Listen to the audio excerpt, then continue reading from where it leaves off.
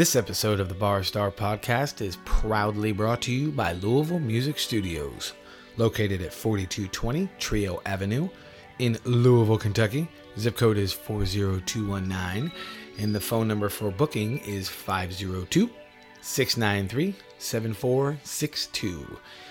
Louisville Music Studios is awesome. That is where my home base is for my new secret project. And they have been amazing. The staff is amazing. David Payne has worked on a really, really cool concept and brought it to life. And he is constantly making changes over there.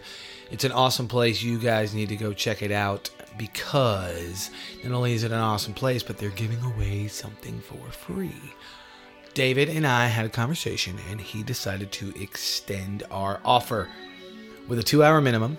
If you call that number for booking to book some rehearsal time, you will get your first hour for free. Free shit. Who doesn't like free shit? We're musicians. Most of us are broke. So check them out. If you have not checked out Louisville Music Studios yet, you need to. Like I've said before, you can go in and rehearse for a couple hours. You can rehearse for an afternoon. You can set up a monthly rental so you can have a home base to work on, I don't know, secret projects, whatever you want to. So Louisville Music Studios is awesome. You need to go check them out. Staff is amazing. The gear is amazing. The room is amazing. I love them. They love me. And everything is just sunshine and fucking puppies. Oh yeah. Enjoy this episode of the show.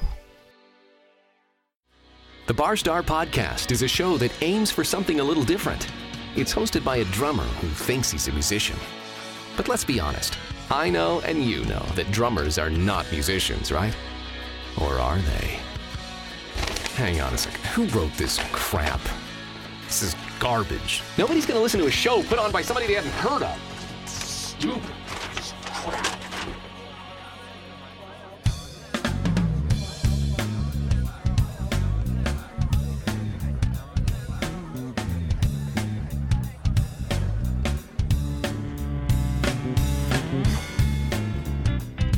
Hello, hello, hello. Welcome to another episode of the Bar Star Podcast.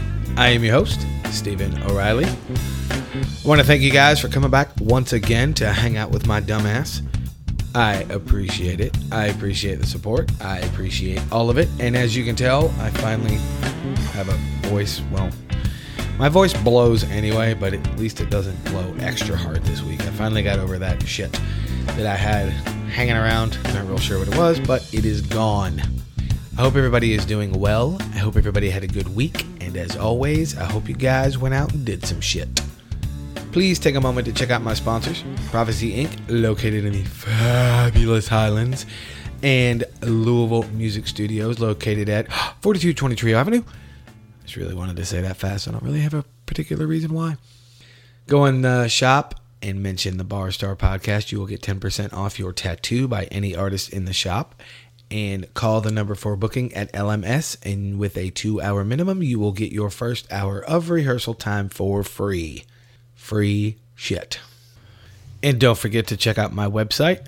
And when you're on my website, after you buy a shit ton of t-shirts, make sure you go through Amazon using the link on my website. Take you straight to Amazon. You can bookmark that link so you can use it whenever you want to. I don't want to know what you buy because I don't really care about your sex toys and all that shit.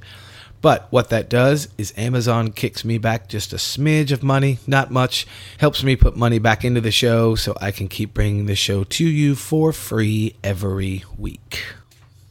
Today on the show, I finally got to have a conversation and have him on my show with a one Mr. Tom Knight. But he's going to have to hold on a second, because the first thing I have to do is talk about The Dirt. I watched it. It was awesome. Everybody that's hating on that movie, go fuck yourself. Seriously, fuck off. You're trying to cram 20 years of shit into a 2-hour movie, first of all. And second of all, it was a movie, not a documentary. Third of all, Nikki, Tommy, Mick, and Vince were co-producers. You know that means they had the final say on a lot of shit, right? If they approved it, your opinion doesn't really fucking matter. So if you haven't seen it, watch it. If you have seen it and you loved it, I love you. And if you have seen it and you're hating on it, again, go fuck yourself. Now that we got that out of the way. I got to hang out via Skype. I have to say via. That's apparently the way you pronounce that word. Via. I like via. Anyway, I got to hang out via Skype with my buddy, my friend. He actually is my friend. We really are friends. And a former mentor, Tom Knight. He is also the amazing voice you hear at the beginning of my show every week that you listen. I met Tom when I went to AIM, when I went to the Atlanta Institute of Music. That's where he was a drum instructor. And we talk about all kinds of stuff. We kind of go all over the map, but this was a really cool episode. This was a really fun episode. There's a few things that you're going to notice in this episode. I hope that you can forgive me. One, when him and I recorded this, I still had a little bit of a head cold, so there's a bunch of coughs in there that I just couldn't get rid of because he was saying something important, and I didn't want to cut him off because I kind of like him. That, and he could probably kick the shit out of me. Second, there's a spot in there where I start hitting my head on the microphone, and the subject completely changes, something that we weren't even talking about. And it's because I was telling him a story that I can't tell you fuckers yet. So, I know it's there. Don't send the carrier pigeons and all that other shit to tell me there's a fuck up. It's not a fuck up. It's purposely there. I cut something out.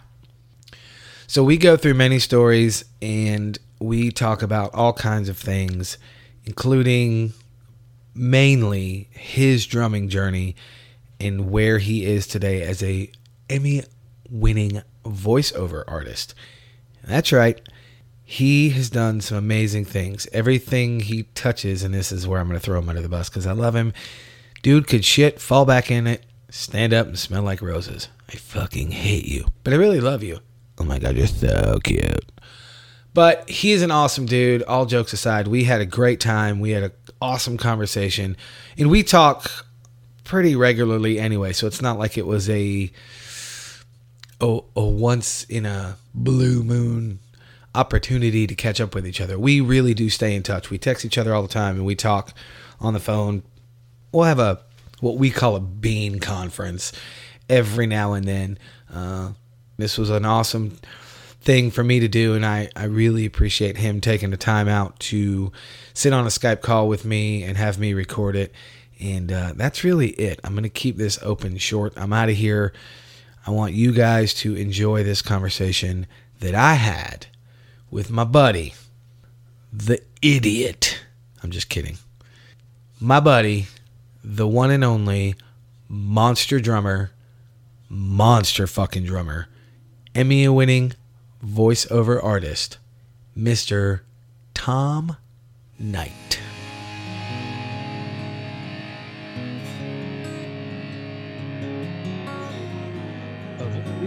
By telling people. Oh, there it is, right there. I see it. You didn't see it? say it. It totally Right. like the screen jumped, and then I was like, "Why did that happen?" Oh, there's a message up top. Steven is recording the call, and they fail to use any punctuation. Yeah, well, yeah, or anything else. Do you, by chance, have headphones on? I do. Okay, good. Yeah. That way, otherwise I it'd don't be- get the echo back. Yeah. You would be feeding back, and yeah, it'd be all ugly. And Yeah, I don't want to get all that shit. No, what I was gonna say is, and we can start over if you want, but since this is just casual conversation, I thought the same thing when I started my show, and then I had to really debate why I wanted to start it. And the biggest reason I wanted to start it is because I'm chock full of fucking wacky opinions and ideas, and that's really all I give a shit about. Of course you're gonna fucking call me at 20 after 9 when I told you I was on a Skype call. Jesus Christ. Fucking. See, man, Ugh. I guess you're busy all the time during the day, during the week. Yeah, unfortunately, I've got the proverbial day job because music's not paying the bills right now. It'll come back around, but as of right now, it's not doing it. I gotcha. No, I totally get it. My day job just happens to afford me the convenience of working from home almost every day of the week, and sometimes every day of the week. Right. So yeah, I can push back, and yeah, really cool people that I work for, I have a variety of different bosses, Nice. depending on what's going on. But yeah, they're all like, they get it. And if I gotta push back to do a VO or an audition or podcast or whatever, they're totally cool with it, which is cool. Or a drum track even. I mean, imagine that. Oh, you don't fucking play drums. Right? I mean, all right. Well, so I don't keep you all fucking night because you and I, when we start talking, we'll just get going. So we'll actually do this. We will. Well, it's. I mean, it doesn't matter. It's the beauty of us, bed, dude. It's all good. Well, all right, fair enough. But it's the beauty of us actually fucking liking each other. Mm-hmm. That's exactly what it. No, it's exactly what it is. And listen, general listeners aren't going to probably get that. They're not going to, the inside jokes, we'll try to keep those to a minimum. They're not going to know our history and the 20 years worth of laughter and coffee and making fun of Pat Hamilton. There's the first inside and last inside joke. Oh, right, no, there. It will. I have a rule on my show. There are no rules. So if we have inside jokes, they will be on the fucking show. I like to call them Easter eggs. All right. Well, Easter egg number one. Damn it, Pat. Yep. Sorry. There it is. All right. So let me first start by saying I fucking love your face. That's number one. Number two, man, I love your face also. Oh, thanks. It's an ugly old face, but it's my face. Well, and mine is not exactly young. No, but you're a pretty motherfucker. Bullshit. Aren't I older than you? You are, but you're still prettier than me. Oh, man.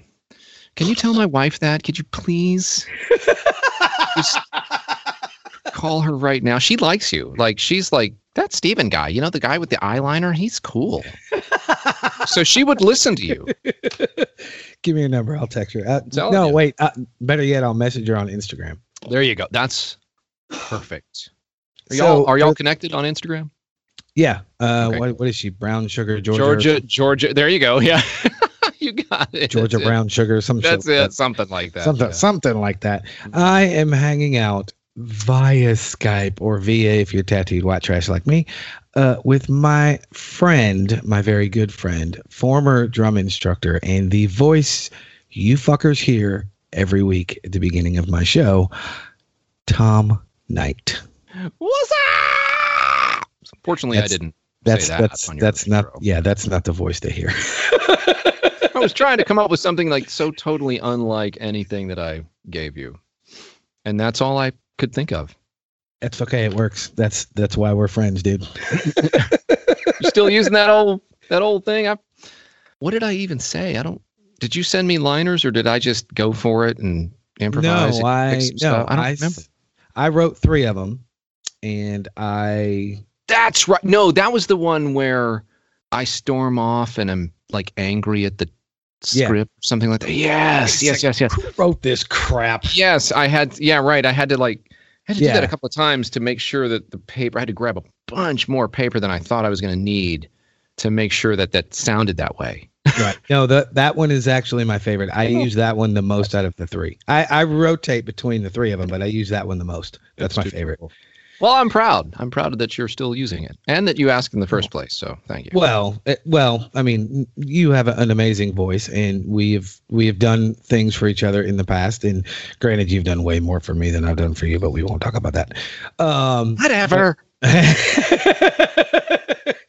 But you were nice enough to do that for me. And I appreciate it. And yes, I still use it. In fact, I've had a couple people offer to redo my intro. And I'm like, no, what are you fucking stupid? No, my intro.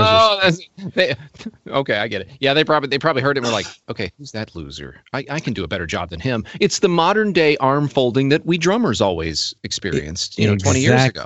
Yep. Sure. I call it the impress me bro stance. That's exactly what it is. That's totally what it is. Impress me, bro. Yeah. Impress me, bro. What you got, man? What you got? That's my head hitting the mic. Fucking hate you. Actually, honestly, I don't even think any of the stick trick shit. I've been looking at those overhead shots and the nice. The newer videos I've been posting. Very cool. Yeah, man. Yeah, I need even to better that shit up. Even better, dude. It's, because that stuff is raw. It looks unedited. It looks very real, like almost, I don't know, just straight camera microphone. I don't know if that's what it is, but that's what that has that feel to it. That's literally what it is. No, and there's something very honest and open, and I don't know that I would be. Well, I've done it a couple of times. As a matter of fact, I shouldn't even say that. The one video on my Instagram account that has more is a higher view count than any of the others. And by the way, it's only like 5,200. It's nothing compared to what some of these other do. Some of my friends will get 5,200 views in the first 3 minutes of posting. Yeah, I know. It's taken me a couple of years, and I've gotten 5,200 views on this one. But it was just me. I didn't even get my microphones out. The kit was just literally set up in the corner, never played. Right. And I just decided to crank up some Bee Gees and played along to it for. Oh, I remember that video. Yeah, man. I remember that video.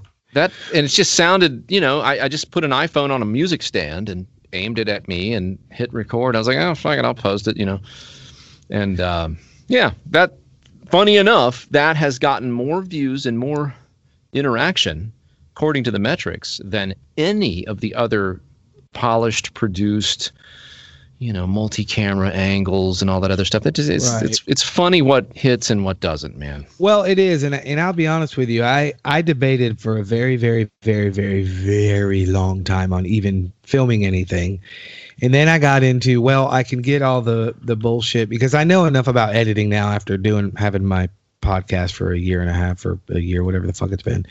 I know enough about editing now. I could make it clean and make it pretty and all that bullshit. And the more I thought about it, I went, do people really give a shit, or are people starting to finally get over the overproduced, mass-produced bullshit? And the more I thought about it, I said, fuck it.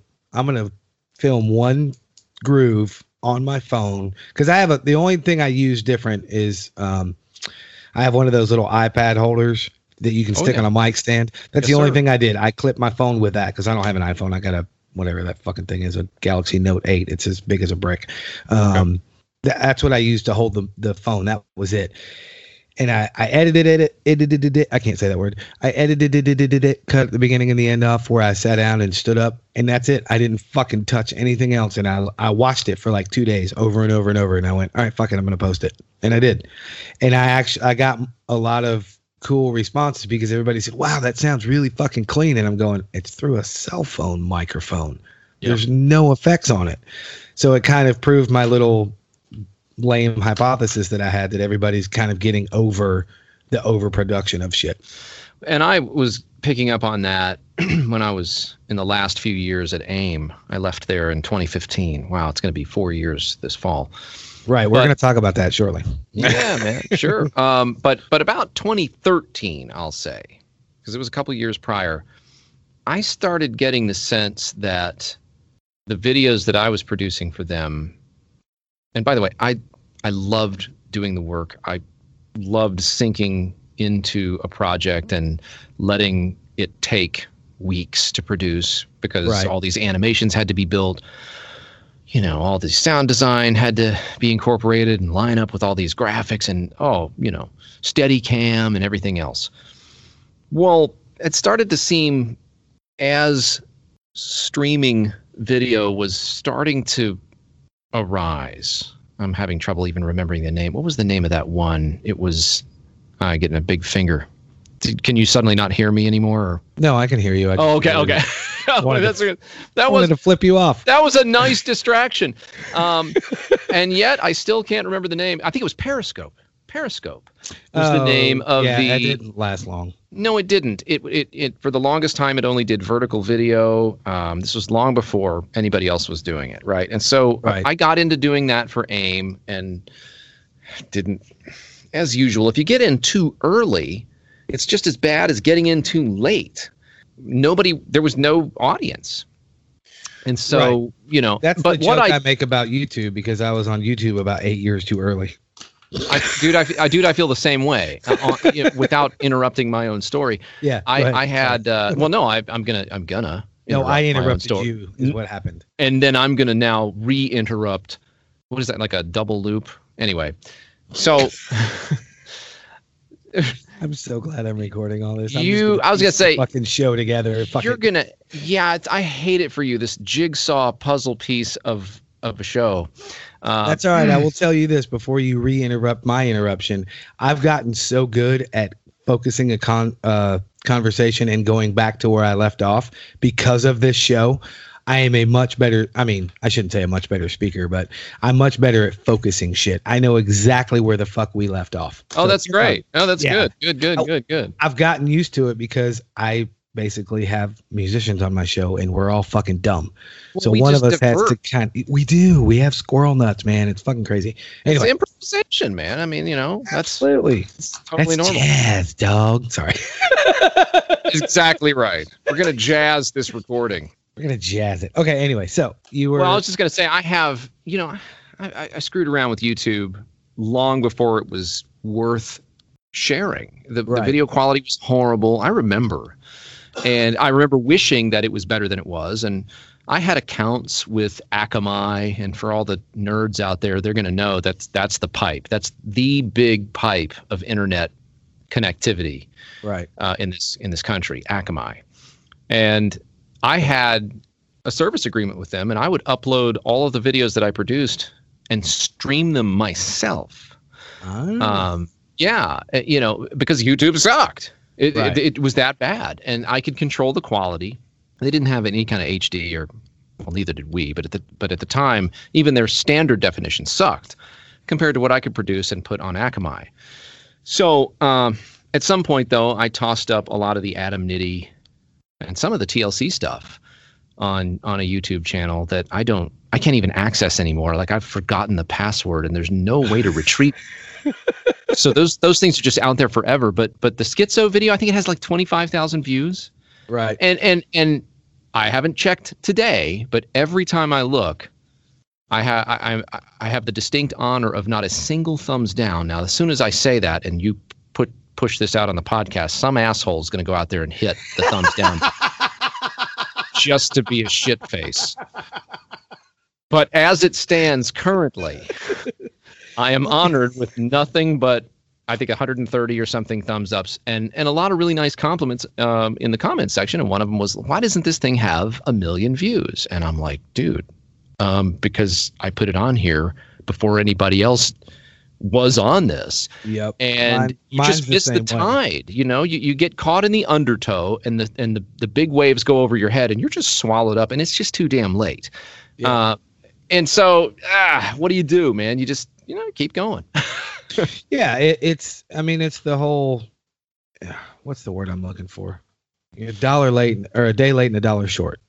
Well, so to bring it back to AIM, what I was picking up on was, okay, people seem to, let's do a test. People seem to respond more to instant video. I won't say live streaming, but just video that was clearly unedited, right? There was, it started to seem like that was more real. And the produced videos maybe were a little bit more fake. And you know what? Now that I think about it, that's probably true. Although I went way out of my way to make sure they were not fake. Right. You know what I mean? But that doesn't mean that people wouldn't perceive them as fake. So it's like, okay, so let's do a test. And so I started doing 15-second Instagram style videos because back then they didn't even do a minute. It was 15 seconds is all you got. I vaguely remember that. That was all you got. And so like Vic Firth had this thing where, hey, can you make a drum? Can you upload a drum groove that when the Instagram loop kicks in, it's in time? Can you time it to where when the loop happens, it doesn't disturb the groove? And that's how like they were capitalizing on the shortness of. Oh, I see what you're saying. You know what I mean? Like, because it's going to loop. Can it not interrupt the groove? And I don't think anybody ever really nailed it because it's, how do you know, right? Well, I started making all these videos that were one and done, like literally just with my cell phone. And in some cases I might use the slow-mo feature and things like that, but I never edited anything. And man, it worked. And I'm like, okay, this is a double win. A, I don't have to work so hard on and overproduce these videos. And B, these little easy to make things are getting higher engagement. Right. So even the interview processes, I used to bring guys like well, heck, Dave Weckl and you know, a lot of the big names we would have through there, or some of the students that have graduated that went on to do great things, you know, right. Josh Baker with Mariah Carey or whoever. I'd get those guys back in the studio. We'd green screen them. That way I could, you know, put them wherever I wanted to. I could superimpose, do all kinds of cool things. I was like, you know, no more of that. So what I started doing was I started using FaceTime, and I had a little video. This was the last set of videos that I produced before bailing. Right. And it was called FaceTime Fastlane. And I thought it was really cool because, you know, there's a little alliteration there. And everybody knows what FaceTime is. It's the other version of Skype. It's the Apple version of Skype. Right. And everybody I know has either an iPhone or an iMac or some way to use FaceTime. And I was able to conduct interviews with people all over the world. I think I interviewed Chris Coleman. He was in Japan or something like that. I don't know. Somewhere. Somebody was in another country. And I would just screen capture. I would screen capture the entire interview. I'd be sitting in front of my iMac. I would enable the iSight camera and I'd have myself in the lower corner and then the interviewee full screen. Right. And I'd do a little quick introduction. I had a list of questions. And dude, that thing would be posted within 30 minutes of the conclusion of the interview. I'd never done anything so fast. And those things to this day do better than the mega produced multi-camera shoots with all the editing. Right. And I think and my listeners know I'm not fucking smart. I just have, I lean on my common sense. But I think what's happening is because, I don't know last 10 years, 12 years or something, technology is going so fucking fast that I think there's just what used to be a minority, people like me that were, oh, fuck this, I don't want to deal with this. Now everybody's becoming the majority because they're sick of it. You know what I'm saying? It's almost like it's so inundated. It's so in your face. Their face is in a fucking phone or a computer or a pad or a tablet all the time. And at some point, you kind of look around and a tree doesn't look like a tree anymore. You know what I mean? Because everything is so fucking overproduced. And I think people are starting to finally get sick of it. That's my dime store philosophy on it. I get sick of it. And I'm not even in the techie world at all. Like, I don't produce any. I mean, I produce my own podcast and shit, but that doesn't count. That's not a visual thing. But I just get tired of, oh, look, another fucking great slick production. Look at the camera work on this. That's great. And then I just lose interest because there's no depth to it. On the surface, there's no depth to it and there's no feeling in it. It's the same reason why you and I have always joked for years why you like Rush and I don't like Rush. I don't think Rush sucks. Rush is an amazing band. I'll never be as good of a drummer as Neil Peart, but there's no feeling in that for me. Like, I don't feel any emotion off of that. It's the same thing musically as it is visually for me. And I think that people are starting to kind of feel the same way I am. It's just like, ugh, another fucking 2019 Technicolor video. You know what I mean?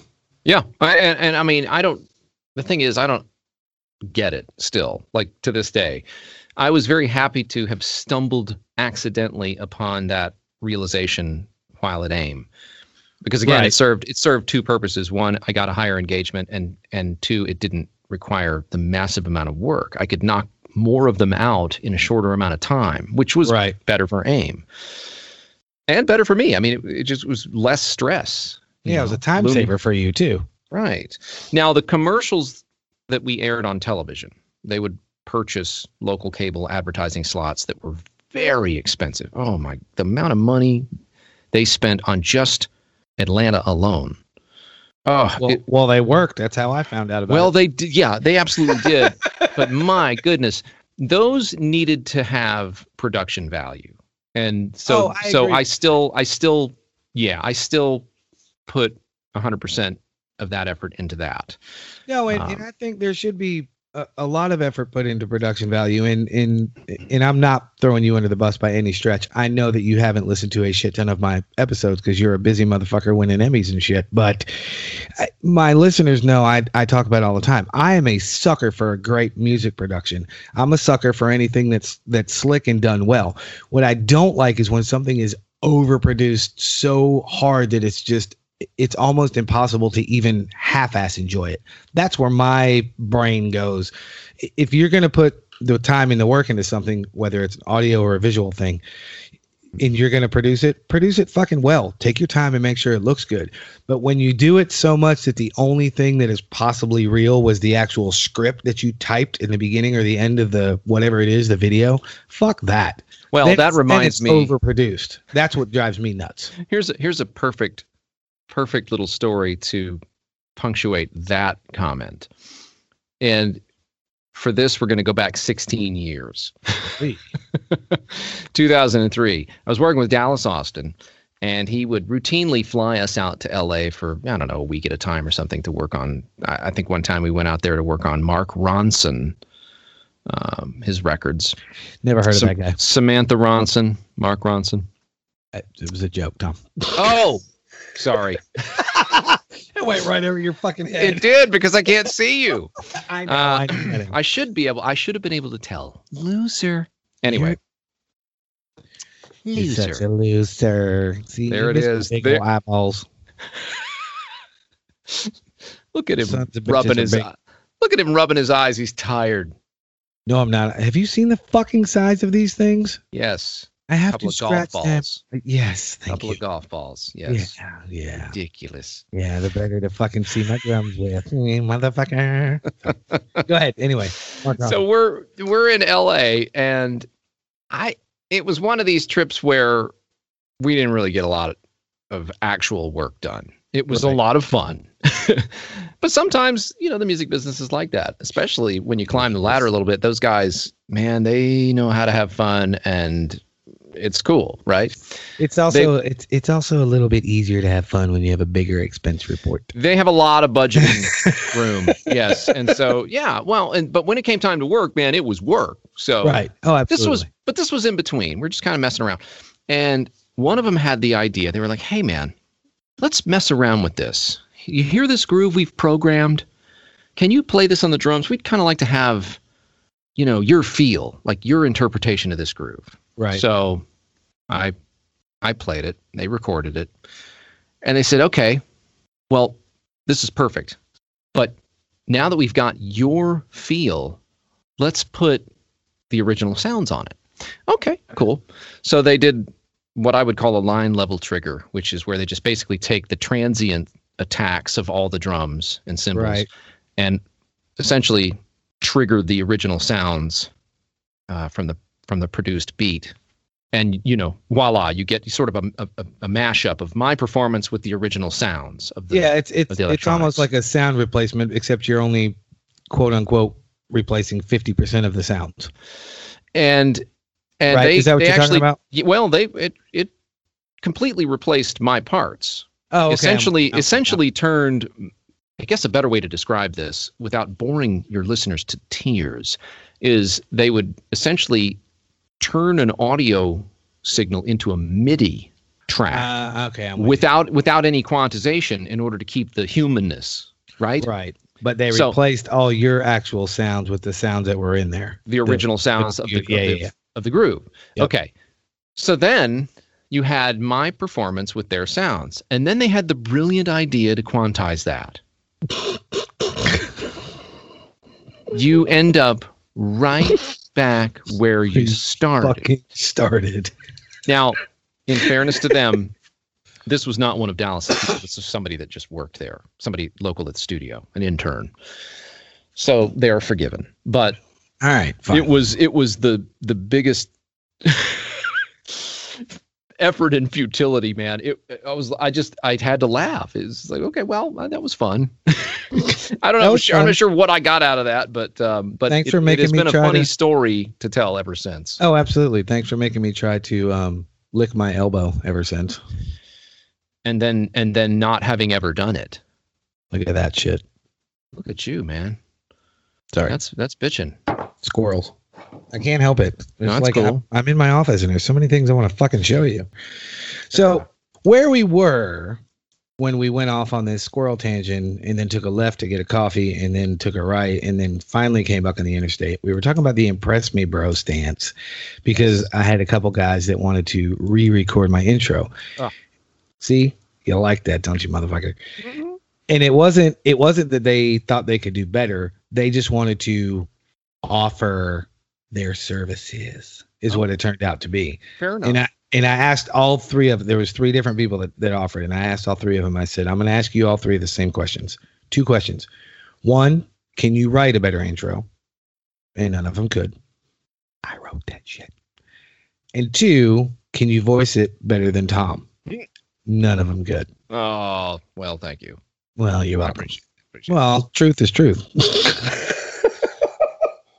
So what I want to... saying anything. You should not, sir. This is a safe space. It's all safe. Feel free to be a fucking asshole. I'll tell you what, though. I still have listeners. Go ahead. What? Yeah, right. No, what I was going to say is I'm definitely flattered, though, that it attracted the attention of anyone that wanted to jump in. I see that as a compliment, really. You know, I mean, unless they came out and said, "Wow, that sucked," and I think I could do better. I don't think they did. Nobody's ever said it sucks. In fact, everybody loves my intro, and a part of it. That's a nice compliment. I will say that 90% of it, and okay, maybe 85% is your voice, and then the way I put all the shit underneath it. Everybody loves the intro. I have people. There's a couple people that have commented on my show on iTunes, and one of them said, two of them quoted 2 little spots of the intro. One said, "This guy thinks he's a musician, ha ha ha," and then the other one said something like, "He knows he's a drummer, right?" or some shit like that. Yeah, so there's a couple comments on my iTunes feed where people have quoted it. So it's pretty cool. No, your intros are badass. They're not going anywhere. Sorry, fucker. Now, what I want to know, because I don't, like I said earlier, I'll kind of throw you under the bus gently. I know you haven't listened to a shit ton of my episodes. I don't really do interviews, but I do ask a few questions. And since you and I have been friends forever, we could just talk about the fucking weather and be fine. But to get a show out of this.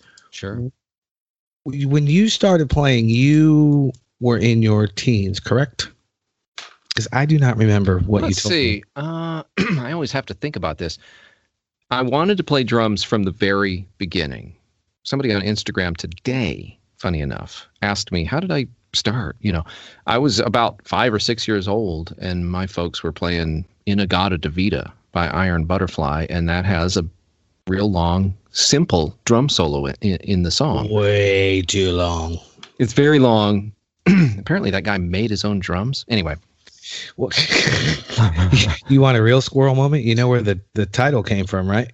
In the Garden of Eden. Yeah, they were all fucked up on LSD and none of them could talk. They couldn't say it. And then some damn fool decided to phonetically spell it out and title the album that way.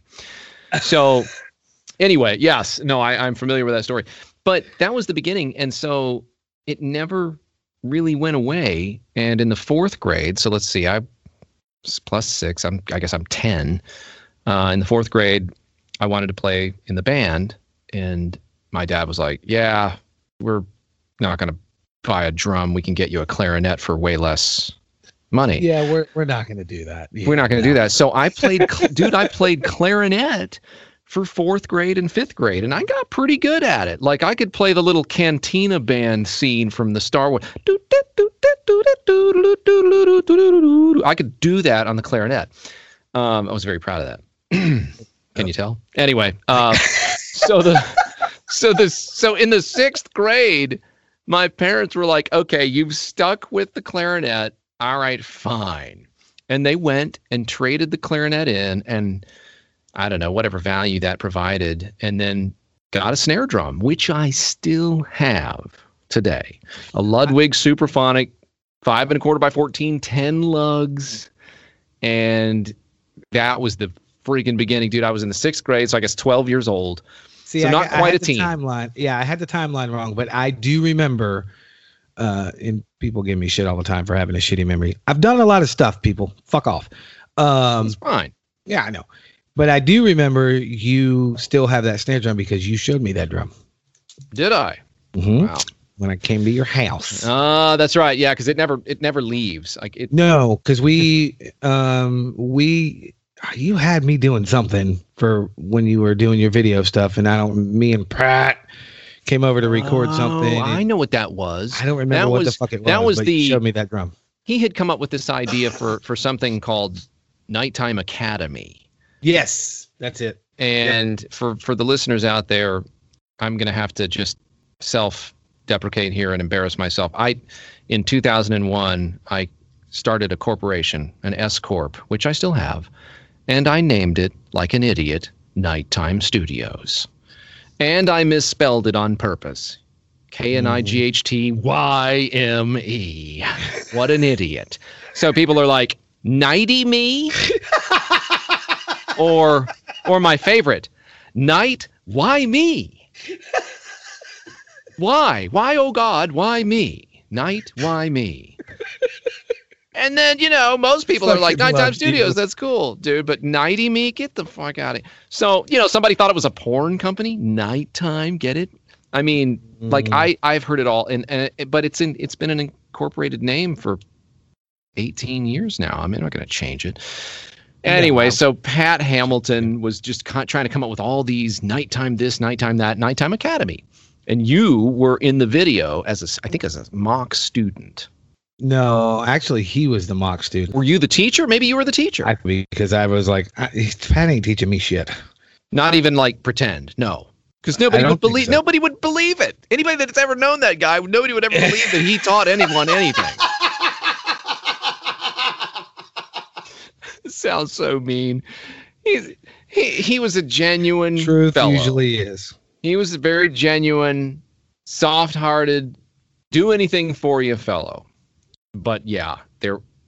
Don't backpedal now. You Well, I mean, no. I didn't hate him. There was a lot of frustration, especially at the end, because he was, there would be times when I'd say, dude, okay, we got hired by Yamaha to do this animation. Whatever you do, don't do this. And 10 hours later, I'd go over there and he would have done exactly that and nothing else. I'm like, okay, did I say that wrong? Like, that's where you just start using reverse psychology all the fucking time. Broham, we would notice one of the other things he would do. Did you just call me Broham? Yes, I did. Get over it. Listen to this. Jesus Randy. So Randy Hexter and I would walk in on Pat and, in the office, and he would have been working for, 5-6 hours. And anybody that's ever done anything on a computer will understand what I'm about to say. The project was always untitled. What does that mean? If any project you're working on for hours is still untitled, that means you have yet to save it once. Yet you've been working on it for hours. So we kept trying to get him to do the right thing. Eventually, we would just go to the break room and shut the power off to the room and pretend it was a blackout. Are you serious? Yes, and we'd turn it right back on, and we'd come in like nothing happened. And he would just be in a state of absolute panic. And we'd be like, what, dude? What's going on, man? And it just watching him have to kind of come up with the wherewithal to admit.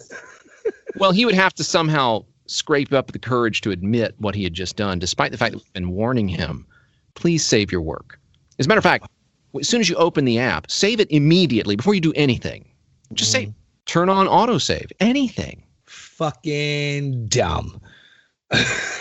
Yeah.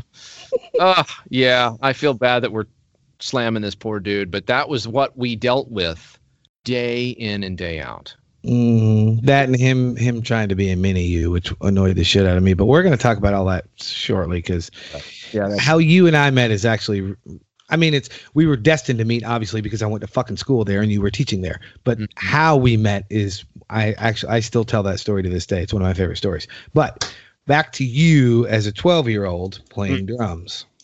See, I told you. You are good. Told you. This is good, man. Thanks. 10 years, you'll forget everything, but for now, that's great. 10 years, motherfucker, in 10 minutes, I'll forget everything. I'll forget this goddamn conversation. Probably. I will. So, well, actually, it's great when I do shows and I edit them immediately. because I'm like, oh yeah, this is going to be awesome. This is going to be cool. If I wait more than a day and I start to edit, I'm either pissed off because I hated the show, or I'm laughing so hard that I can't get anything done. Well, I hope the latter. Oh, with you and I? Oh yeah, we'll be fine. I have no. I have been wanting to. I've been wanting to do you for a minute, dog. I've been wanting to have you on the show for a long time, ever since you did the voiceovers over a year ago. But everybody knows that I'm really technology slow, so figuring out how to work this shit took me a minute, and to work it and make it work well. You stuck with it, obviously. though. I mean, that's more impressive than anything else, is that you just didn't quit. I mean, I don't know how many people. I would probably be one of those guys that would start and then stop. You know, it's like, I don't know. Oh, you talking about the podcast in general? Yeah. Oh, yeah. You're still doing this, man. I think it's great. Shanks. That I've is got 15. a proud moment. That is amazing. Thank you. That's great. Thank you. Okay, back to the actual show part. Okay, so you were 12 when you got your drum that you still have that I saw at your house. Where did you go from there? Because I still have the mental picture of your ass with your borderline mullet with the fucking Neil Peart picture behind you of him on the raft in the river, which is the dumbest fuck picture ever. I think I still have that thing somewhere. You do. It was in your office for years. Yeah. I debated on stealing it once. I wasn't going to fucking ruin it. I just wanted to just like it. What would happen if this thing were not here? What would he do if he just walked in and his Neil Peart picture was gone? Well, so anyway. Okay.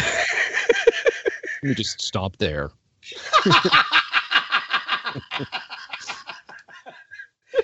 Slow your roll, motherfucker. I got to tell you something.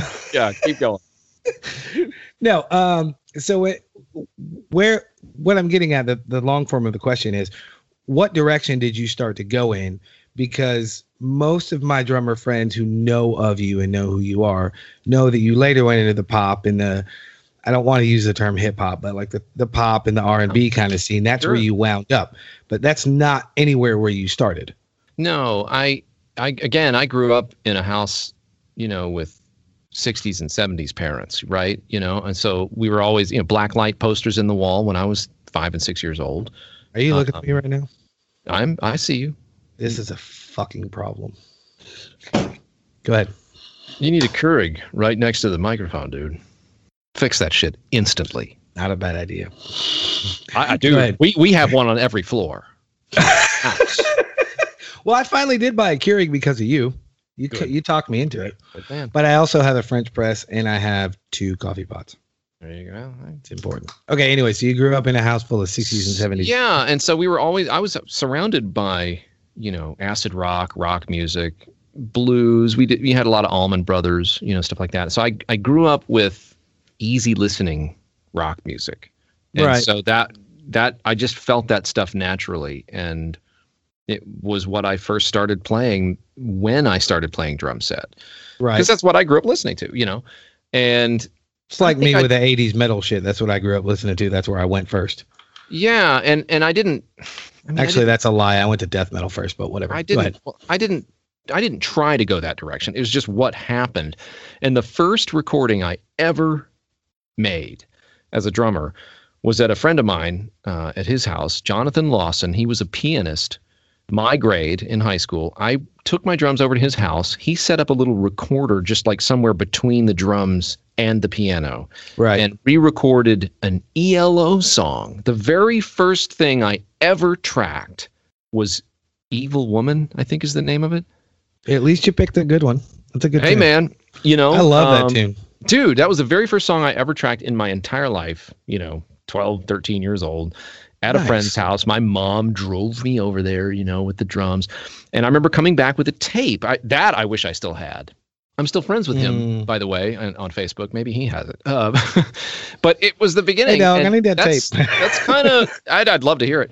That's kind of how it all started. And, you just find other people who have similar interests. And of course, somebody said, hey, here's Judas Priest. Okay, we played a couple of those tunes. And then somebody said, hey, here's Rush. You ever heard of them? No. What's that? Oh, that's, wow, I don't get what that drummer's doing at all. and then there's this massive solo that made In-A-Gadda-Da-Vida look, like it actually looks. And so, God, that was not nice. But the YYZ Exit Stage Left solo was just like, oh my God, okay, I now have a reason to exist. Speaking of reasons, there are so many fucking reasons why I love you. Oh, why is that? Nothing. That was just for me. Carry on. Oh, okay. And so for the next, that was in the 8th grade, I think. Jonathan Lawson. That happened in the 8th grade. And so for the next 4.5 years until I was a senior in high school, every birthday, every Christmas, or every time somebody wanted to buy me something, any opportunity I had, I said, okay, I need another cymbal stand. I need another drum. And I slowly but surely built almost an exact replica of Neil's kit. I mean, 2 24-inch kick drums, which he had, my Ludwig snare drum, and then starting from the left, 6, 8, 10, 12, 12, 13, 15, 16, 18. I didn't have a gong bass drum, but I did have 2 timbales and a glockenspiel and chimes that I borrowed from the high school. They would let me take them home for the summer. I mean, dude, I was all the way up in, that. You were obsessed. Totally. And learned as many of those tunes as I could, note for note, and was very, very proud. But I'll tell you what I think that actually did, besides solidify a lot of bad habits, which I would later have to undo. Hell, some of them I'm still undoing now. But yeah, we'll get to my bad habits because you had a lot to do with undoing mine. So I can't throw stones at you for that one, brother. Well, I'm just going to finish. I'm going to finish this little part of the story by saying one thing that I think really was beneficial. And I had no idea that it was happening at the time. I didn't just play these tunes. I would close my eyes and literally feel like I was on stage with the band, as weird as that sounds. I talk about role playing, but what I would later learn was really going on is that's kind of that thought manifestation idea that we're all into now, that thoughts are things and that you're bringing reality, you're bending the universe kind of to the reality that you are wanting to happen. You're operating on a certain wavelength, and I'm not trying to get all weird on you, but you know what I'm saying? I really think that visualization, in addition to working really, really hard at trying to perfect this craft, the visualization that I was doing along with it, I had no idea. I think it had everything to do with the confidence that I would later feel on stage. And when I finally got to hit a huge stage, it felt normal. It was not a shock. It was not scary. It felt normal because I really feel like I had almost prepared myself for it through those visualization techniques, and I had no idea I was doing that. Well, I don't get too philosophical. Almost never. I mean, I joke about it being my dime store philosophies, but you and I have been friends long enough. You know how I think and act and all that shit. But there is a lot of truth to that. And one of my favorite people's edit, you fucking douchebag. Yeah. Let me pick up. We're gonna punch in. Can you roll it back a couple of measures? Just I need like 2 bars of pre-roll, please. One of my favorite musicians to actually quote is Dee Snider. And I don't think a lot of people give him enough credit. He was a cheeseball. Yeah, he did this. Yeah, he did that. And also, if anybody made a lot of money, he was very successful. Well, not only did he do that, he did it twice. Yeah. And if you personally, Tom, if you haven't seen the documentary Twisted Fucking Sister, you need to watch it. I think I have. It has nothing to do with the whole documentary is about them up to the point where they got signed, and then that's where the documentary ends. But the reason I quote him a lot and I look up to a lot of the shit he believes is because one of the things he always talks about is PMA, positive mental attitude. Yes. And I didn't have that shit when I was a kid, and this is not playing the poor little violin for me. I often wonder sometimes, not with regret, I just wonder if I would have had a better mindset when I was younger, where I would be now. Not that I have no qualms with where I'm at. I say it every week on my show. I fucking love my life. My life is amazing. But I often wonder if I would have grasped that concept years ago, where would I be now? So the only reason I'm telling you that is because I completely agree with what you're saying, and I believe in it as well. Dude, I mean, I didn't want to interrupt. Oh, I don't care. When you said, negative, or, you didn't think positively or whatever, negatively, that was me. I was angry at everything all the time when I was a kid. Oh, I was too. Just hair trigger, short fuse, whatever cliche you want to attach to that. Right. That was definitely me, and really with no merit. I weighed all of 130 pounds. Like, you know what I mean? Like, who was I to? I don't know what I thought I was going to accomplish with that rage. Just unmerited rage. Mm-hmm. First world problems. But I'm right there with you. Dude, I screwed around. I graduated in 1986 from high school. There's how old I am. I didn't do shit until 88. Like, I literally just thought that the world was going to unfurl its red carpet to my doorstep, partly because it's going to sound awful, but that's kind of how it felt in high school. But that's not what was really going on. My band director was just very active in placing me where I needed to be in order to win this competition, or be a part of that ensemble, or travel and participate in something. You know what I mean? Right. He made sure I was always there, and that's what he's supposed to do. But that's his job. The problem is, somebody like me, I didn't recognize that at the time. And so I just got used to always being in the right place at the right time. And being catered to as well. Yeah, dude. And so when the world didn't do that for 2 years in a row, I'm like, oh, well, this kind of sucks. All my friends are like halfway through college. Some of them are halfway around the world in the service. Others actually started working and started making a lot of money. And here I am, like, getting a tan. Like, my whole goal was, how brown can I get? What girl was I going to hit on at Turtles Records and Tapes later that night? I mean, just a complete loser. Like, I just didn't do anything, and it made no sense. I had scholarship offers and everything. I did nothing with that stuff. Right. So in 1988, 2 years later, I somehow or another, I was working at Turtles Records and Tapes, funny enough that I said that. And I heard through the grapevine that Hallows Eve was looking for a drummer. I have to tell this story since I started. No. You told me earlier you have no time limit. I have shows that have gone 3 hours. I have no issues. So Hallows Eve, I was working at Turtles, and a friend of mine, Dwight from Kinetic Descent, another local band, he came in and says, "Hey man, Hallows Eve's looking for a drummer." Well, can we talk about these fucked up 80s band names for a second? Wow. Go ahead. Yeah, okay. All right. Kinetic Descent. That's all I wanted to say. By the way, Hallows Eve, we stalked Hallows Eve. So I was like, wait, I can go over here. This band, they're looking for a drummer. This thing that I'm holding, yeah. Okay. Nice. Well, it turns out Dwight had the information only partially right.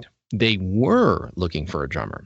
Well, I got the singer's phone number. His name is Stacy. And I called Stacy as soon as I got home. And he said, "Yeah, man, we already got somebody." I was like, "Oh, well, they were looking for a drummer, but I'm too late with the info." So, being that angry fool, I just kept calling back and just being like, "I don't care who you have. He sucks. And you're an idiot if you don't hire me." Like, what was I doing? Well, you were being Tom fucking Knight. What you were doing.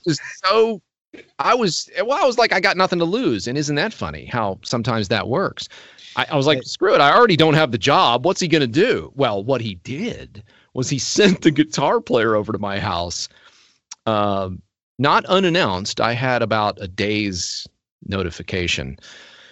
So I had to quickly learn some of these songs. By the way, I hadn't learned anything. I was just saying all that stuff. And dude shows up. His name is Dave Stewart. We are still friends to this day. He's a real estate agent. Nice. Anyway, so he comes over with his amp and guitar, and we burned through a bunch of tunes. He didn't say a word. He's like, "All right, man, cool. I'm gonna take off." Didn't say nothing. And couple days later, I got invited to Rehearse Too Much, or RTM, as the Atlantans will remember it. And it was a day that Hallows Eve was rehearsing for the tour that the drummer was not there. Okay, they had a regular schedule of rehearsals, and which days the drummer would not be there. And they invited me down on one of those days when the other guy was, his name was Paul, when Paul was not going to be there. So I auditioned on Paul's drums in the studio. And Stacy, the singer, was the last guy to get there. And we were in the middle of playing No Sanctuary, my favorite, all-time favorite Hallows Eve song. Right. And because it was my favorite, I felt every bit of it and was probably playing it. I was probably over exuberant with what I was doing. But Stacy comes busting in. He was like, "Oh my God, you're hired." Got the job right then and there. No shit. Yes. And they had to send that poor guy back home. He lived in Baltimore. Oh. And a week later, we hit the road, dude. So strangely enough, that negative anger and hostility and resentment and all that stuff that I felt as a kid actually worked for me on that one particular job, but I still would highly discourage well, yeah, there is that. Nobody wants to work with a douchebag. Nobody wants to work with an asshole. Let me tell you what ended up last thing. So after the rehearsal, we were all sitting there and it was a done deal. And Stacy told me, he says, "Look, man, we sent Dave, the guitarist, over to your house because of everything you were saying. And if you sucked, we were going to invite you here and kick your ass." Thankfully for all of us, you didn't suck. That's fucking awesome. Just so you know, we were going to kick the shit out of you. Dude, like, because the stuff I was leaving on his voicemail was just not kind. You know. So if they would have kicked your ass, you would have deserved it. Yeah. Totally. Totally. I like how you didn't hesitate. Yeah. Absolutely, man. That's how stupid I was. Like, I just literally couldn't see the consequences of that behavior at that time. Idiot. It worked out for my, what's the way to say that? It worked out. It worked to your advantage. It worked to my advantage. Yeah, I don't know why I got a brain fart on that. It worked to my advantage, but I could not see past my desire. And yeah, the consequences were just, they weren't there. No, it's always that, it always seems to be that last ditch effort, or the guy or girl that has nothing to lose are usually the ones you have to worry about the most. Because somebody that has nothing to lose, they don't give a fuck. They don't at all. Listen, my loyal listeners have listened to enough of my fucking rambling, but you were literally, I'll explain that later. I heard a podcast. It's all good. I got you. Good. I got you. Good. You were literally there when I went through all my bullshit with my ex-wife. So you saw my anger firsthand. And I was, what was I, 20? I was 30. I graduated when I was 30. So I was 30. No, wait, was I 30 or 31? Doesn't matter. Somewhere in my 30s. So you got to see all that shit. And when I had nothing to lose, but I had everything to lose because I wasn't sure where my fucking life was going to go. So I get it, is the point I'm telling you. I've gone through it in the young teenage angst, and then I went through it as a holy fuck, my life's about to start over angst. Angst. That's the word I was looking for 10 minutes ago. Thank you. You're welcome. Here, let me just say angst a bunch of times, and you can angst. Angst. Like, you know what I'm saying? And then you could just fucking paste that shit in. All right, anyway. Let me shut up. I mean, honestly, dude, there's nothing, I don't want to turn your podcasts into one of those overproduced things we were talking about how much we at the beginning. But there's nothing stopping you from just like long after the thing is over, you getting on that mic and just fucking saying a sentence completely like on your own and then sticking it in there like it was always there. Oh, I've done that before. All right then. Yeah, I've done that. Absolutely, I've done that before. Cut it up and stuck it in there. Sometimes you just got to make yourself sound better, dude. And I hate the sound. I still hate the sound of my own voice. I mean, I'm used to it now. I've been doing enough shows. That was the biggest hurdle for me to get over. The two biggest hurdles for me were learning the technology and getting over the sound of my voice. Everybody hates it, their own voice. I mean, you don't, because. Well, no, I did for a long time. I mean, no, I'm saying you don't now. Like, even though I've been doing this for over a year, I still don't like the sound of my voice. But I'm much more used to it now than I was. It is a process, and I don't know when it changed for me, but at some point I'm like, oh, I think what happens when you won that motherfucking Emmy. Well, believe it or not, it was a long time before that. What ended up happening, the reason I hated my voice is because I couldn't get it to sound like I wanted it to sound. And then at some point that changed.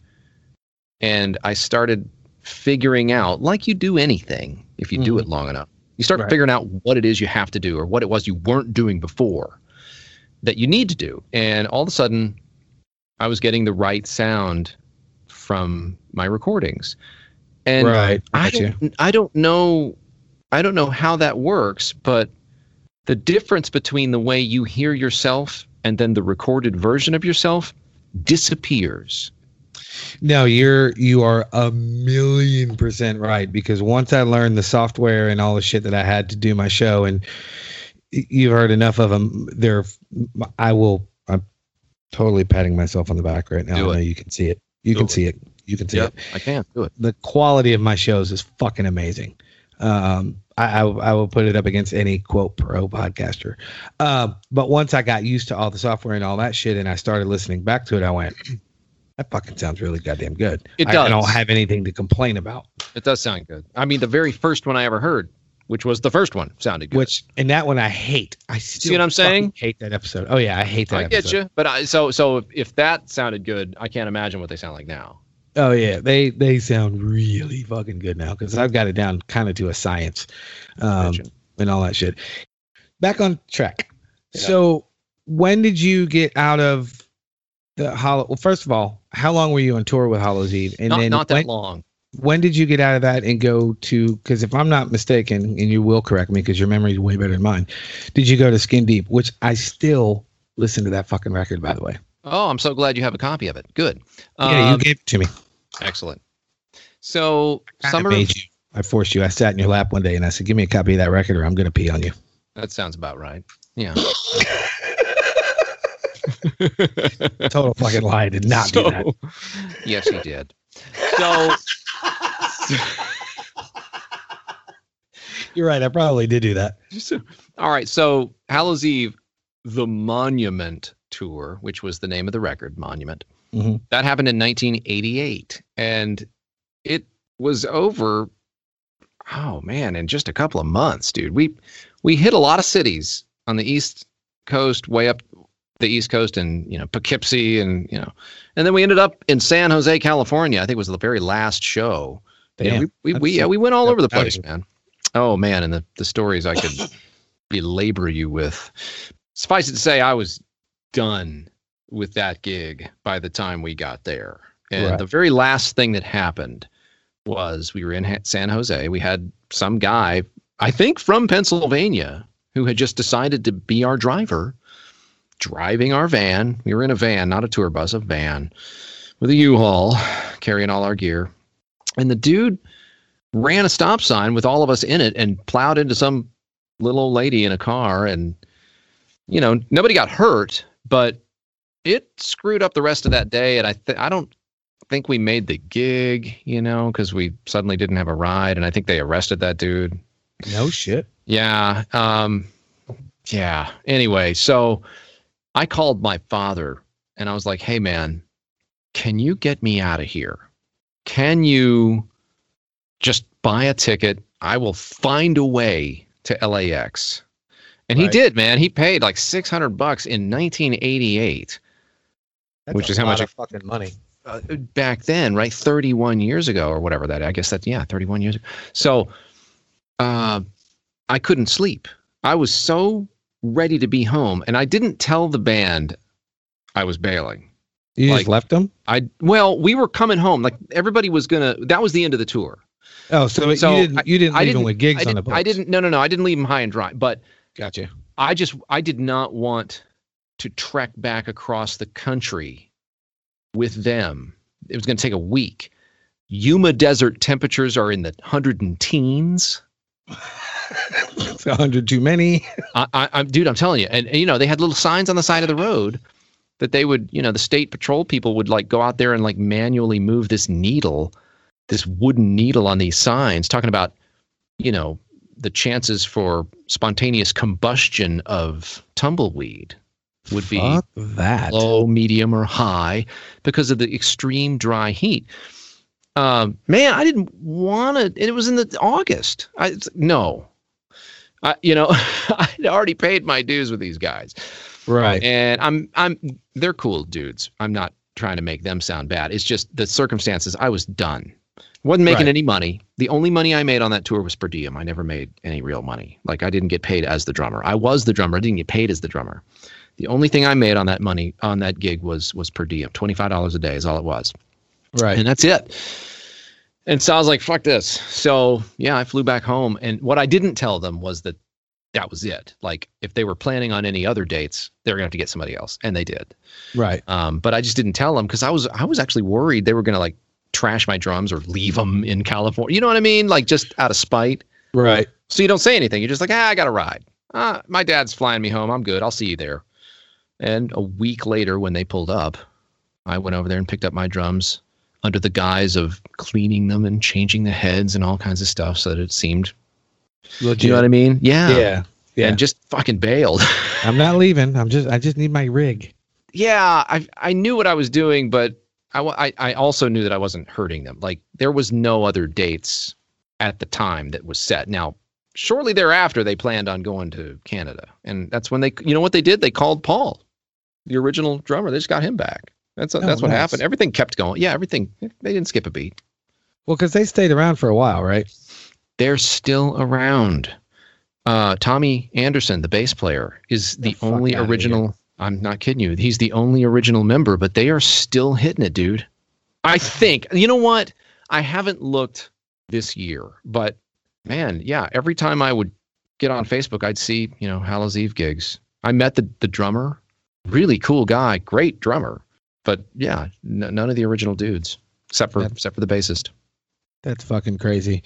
Well, is that coming off of that tour? Is that where you kind of changed your musical direction? Well, after that, or was that a happy accident? It was a happy accident because my family was like, okay, it's been 2 years since you graduated high school. You didn't do anything. And then when you did, it ended in disaster. You had to do something for real, kid. So you're going to go to school.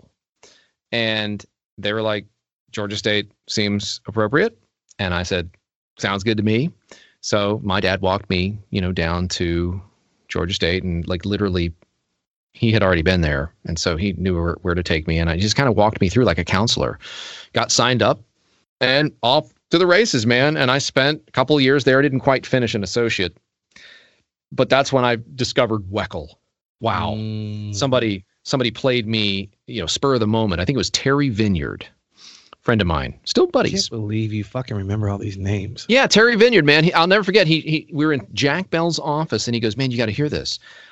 And about halfway through the song, I was like, holy crap, man, I've never heard anybody program a drum machine quite so intricately. And he was like, yeah, that's a dude.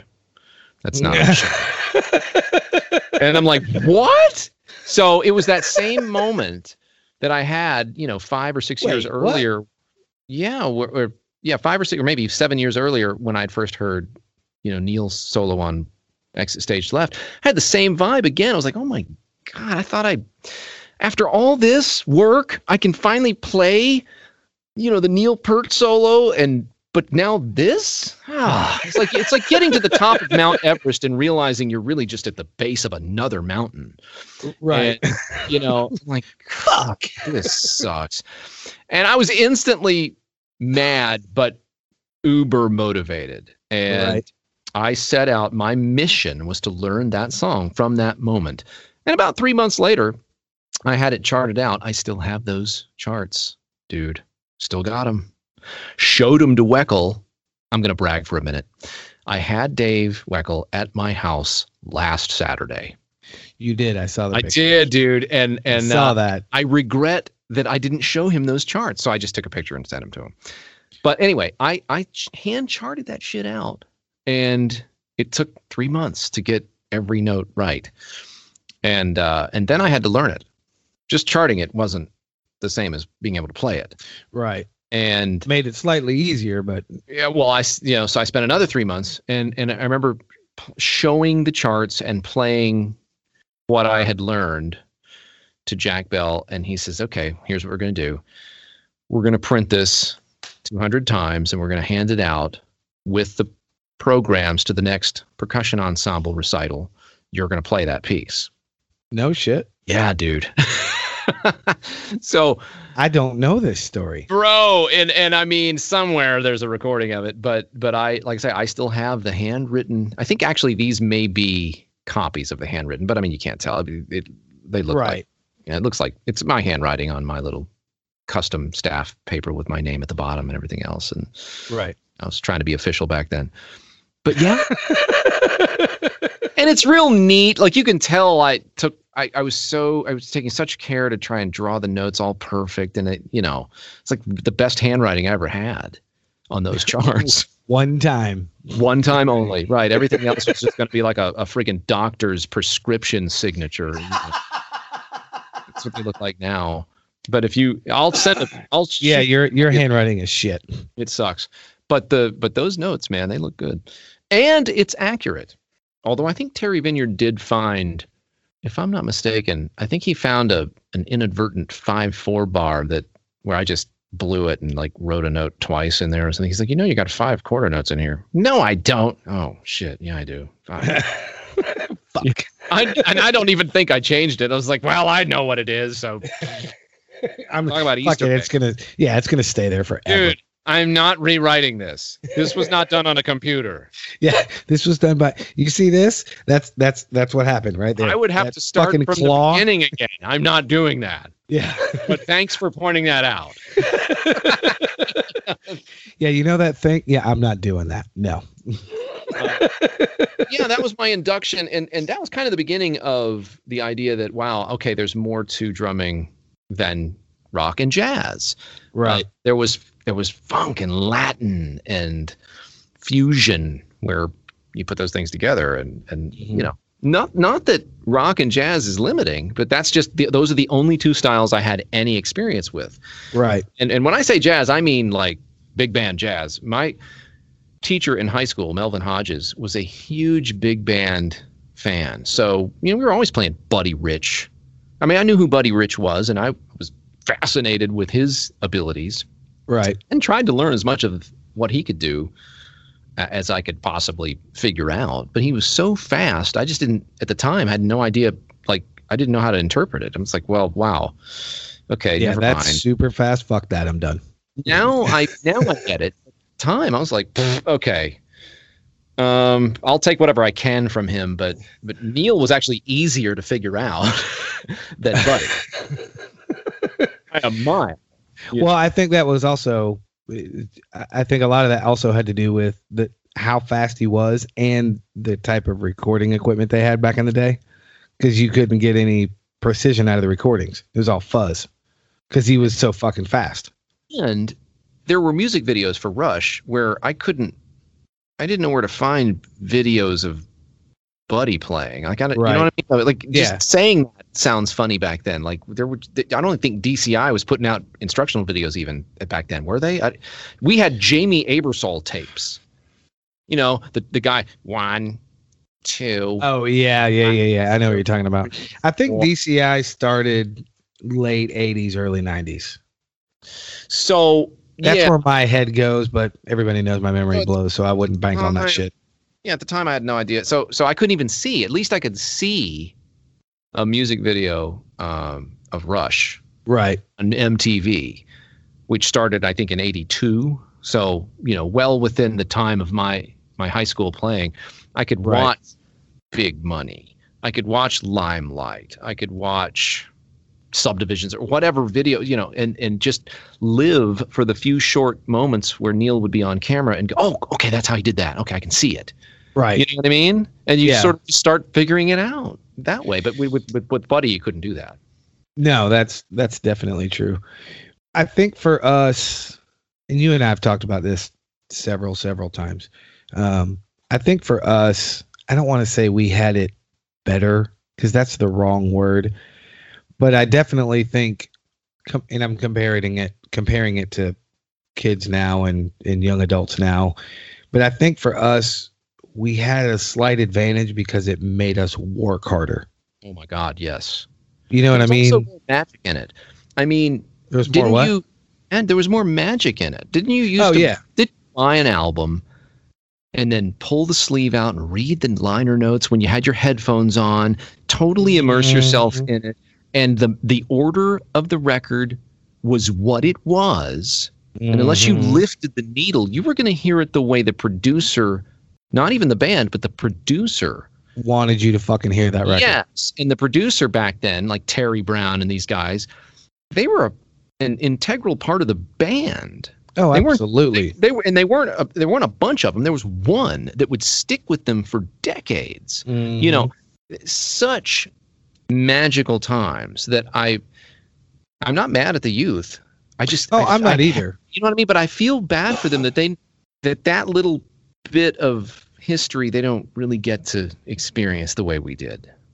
No, and the other thing, and it's part of the reason why I stopped teaching, was they don't care. And that started to there's a myriad of reasons why I quit teaching, but that was one of the things that started to really annoy me is, well, that shit's fucking old, nobody cares. That's the most bullshit answer I think I've ever fucking heard. Because none of the garbage you listen to now would exist if it wasn't for, quote, the old fuckers. And they did shit so different back then. You would have, there would be no, well, I don't want to go out that far and say there would be no Metallica, but Metallica as people knew them would not exist if it wasn't for Bob Rock. He took them and said, okay, your songs are great, but we're going to do this. And that, I forget if it was Injustice or the one after that, but one of those records, the one that put him over the fucking map, that was all Bob Rock. I think it was Injustice for All. Wasn't that was the 88, I think? Yeah, the one with no bass on it that everybody hates now. The clicky kick drums. Yeah. That's it. Yeah, but that's the one. No record sounded like that at the time. Right. Nothing sounded like that at the time. And that was the shit that put him over the edge. It wasn't just the band. Yes, Metallica's good, and I'm not even a huge Metallica fan. I was back in the day. I'm just using them for an example because if Bob Rock hadn't have walked in or they hadn't have hired Bob Rock, I don't think they would have gone on the trajectory as fast as they did. They would have still eventually got to where they are, I'm sure, but I think it would have taken a different path, and it probably would have taken them a little bit longer. Bob Rock is the one that helped make them what they are, in my opinion. And there's a shit ton of producers that are like that. Think of all the people that Rick Rubin fixed, so to speak. Right. Guys like that, there's nothing like that magic like you were talking about. And the other part is now you have a million motherfuckers that say, I'm a producer. What are you producing? Your ears blow. Get the fuck out of my face with that shit. And see, I have to say, I don't have a lot to say about stuff like that because I don't know, you know what I mean? Like my experience is so narrow. I'm just going to call it what it is. Right. Like my experiences as a drummer or just as a music fan have always been super narrow and not very cultured, not really that refined. I would just fall into something that I loved, and then I would dive in, and I wouldn't think about anything else. Right. And so, but I always had friends.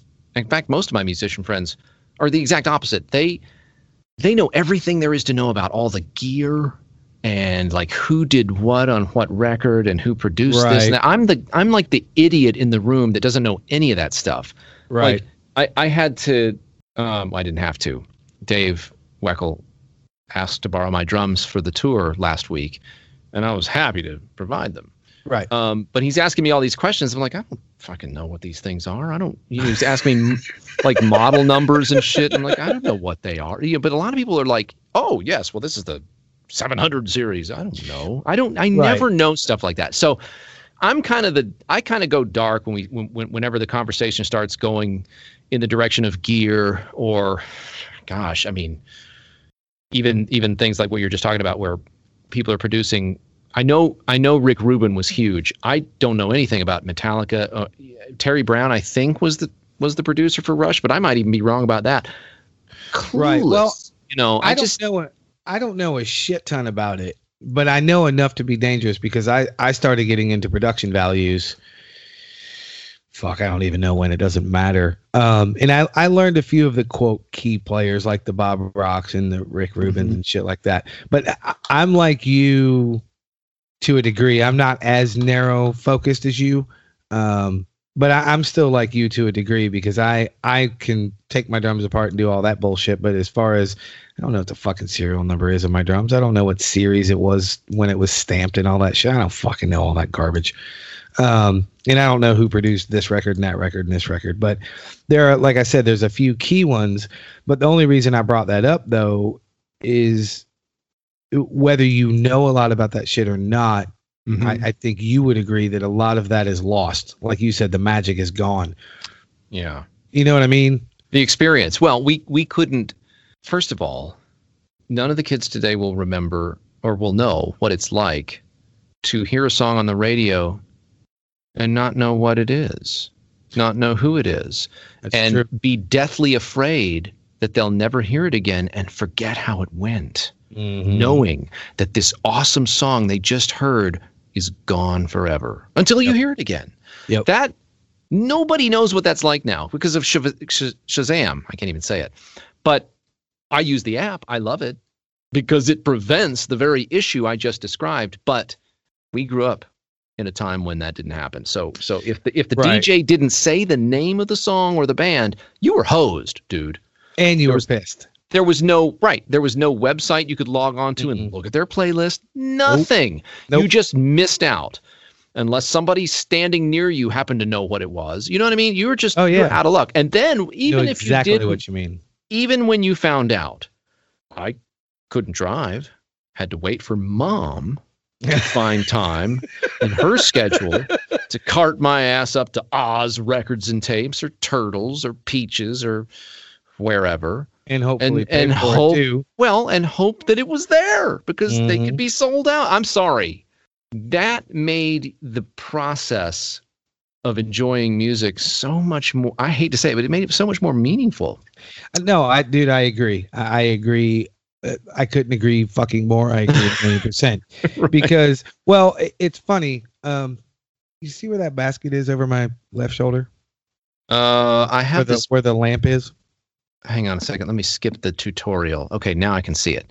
All right, see that? Yes, I do see this bright light. Yes. Okay, so the basket is sitting on a 4.5 foot tall military grade file cabinet. Oh, right on. Okay. Guess what's in it? I'm going to say LPs. No, CDs. No? Oh, CDs. Okay, yeah, okay, CDs, cool. CDs. I went back, but not. I went a little too far. Well, I never got back into vinyl just because I can't take it with me. So I've just always kept my CDs. But the point is, I still buy CDs. When I can't go buy a CD, I get pissed. And don't get me wrong, I'm not a fucking dinosaur. I mean, I have to use digital stuff for all the shit that I do and all that crap. But the reason I'm pointing that out is I will never get rid of them. I still buy them, and I still get excited when I go, because Louisville has 3 or 4 used record stores that are actually really cool. One of them is vinyl only. When I go to the used record stores and then I go to Best Buy, who's apparently not going to sell CDs anymore, which is a sad thing, but whatever. I still get excited when I'm like, oh, fuck, I used to have this. Or, oh, God, I've been looking for this forever. I still get excited, even at 44. I love buying records, and I do the same thing I did when I was a kid. I open the damn thing, I put it in the player, and I start fucking reading the liner notes every time. Damn right. And no, that process of doing that, I think is, obviously kids don't do it anymore, but I think it's a process that if kids would actually do it, they would enjoy it. It would be a lot more meaningful, like you said. I just, I'm okay with instant access. I mean, it's definitely very handy. Working on a video and I need a piece of, music because a client wants, some Justin Bieber tune or something like that. Okay, cool. Download and let them deal with the copyright problem. Yeah. I'm just doing what I'm told, and it's on their shoulders. But I don't have to wait, right? I can make money very, very quickly. Right. I get the benefit and the value, and I'm not upset I just, since we're talking about it, yeah, that's something that, and maybe if they're hearing this, they'd be like, yeah, whatever. I'm glad I don't have to do that. And so it might be one of those things that, Right. because they didn't go through it, They don't doesn't matter to them. it's not going to matter, right? And you can't be mad at that either, right? No, because and it's not. look for at me, us. Yeah, exactly. And for me, it's not. I'm not mad about it. I'm not mad at it. There's a slight sadness and a slight disappointment because it's something cool that they'll never get to experience. It just makes me think of my elders, Mm-hmm. right? My granddad could always tell me about times long gone that I would never understand. And Right. no matter how passionately he would tell the story, I'd never understood it. Like, I conceptually understood the meaning of the words he was saying, but from an emotional standpoint, I could not really relate. I could only get that he was passionate about it, Right. and that he really feels bad that he couldn't take me for a walk in that time. And that's kind of what I think we're doing now, is that we're just sort of, again, not being mean about it. We're not mad at them, and you're not. I know you're not either. But yeah, we're just sort of like, we have that. I hate to say it, but we've lived long enough to where we can now feel bad that we can't grab these kids and whisk them back and let them feel what we felt, Right. because we know they'd love it. Oh, absolutely. Anybody that didn't like that process, or even going to an actual, here's one for you. You'll like this. Going to a Ticketmaster service center to buy your tickets for a show. And they were everywhere. They were in grocery stores. They were in drugstores. They were in convenience stores. We had one at Turtles. Yeah. And they were in all the record stores. And they may not even been the service centers. I forgot what they were called. Ticketmaster something. Kiosk. Something. We'll call it. Didn't they have them like an ATM for a while? Or yeah, I'm just imagining that. No. You could do an ATM as well.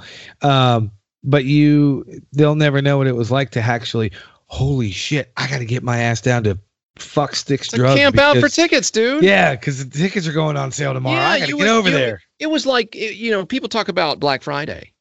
Oh yeah. That was how it was for us. That's an easy way to get people to understand how it used to be for tickets. Yep, absolutely. You camped out.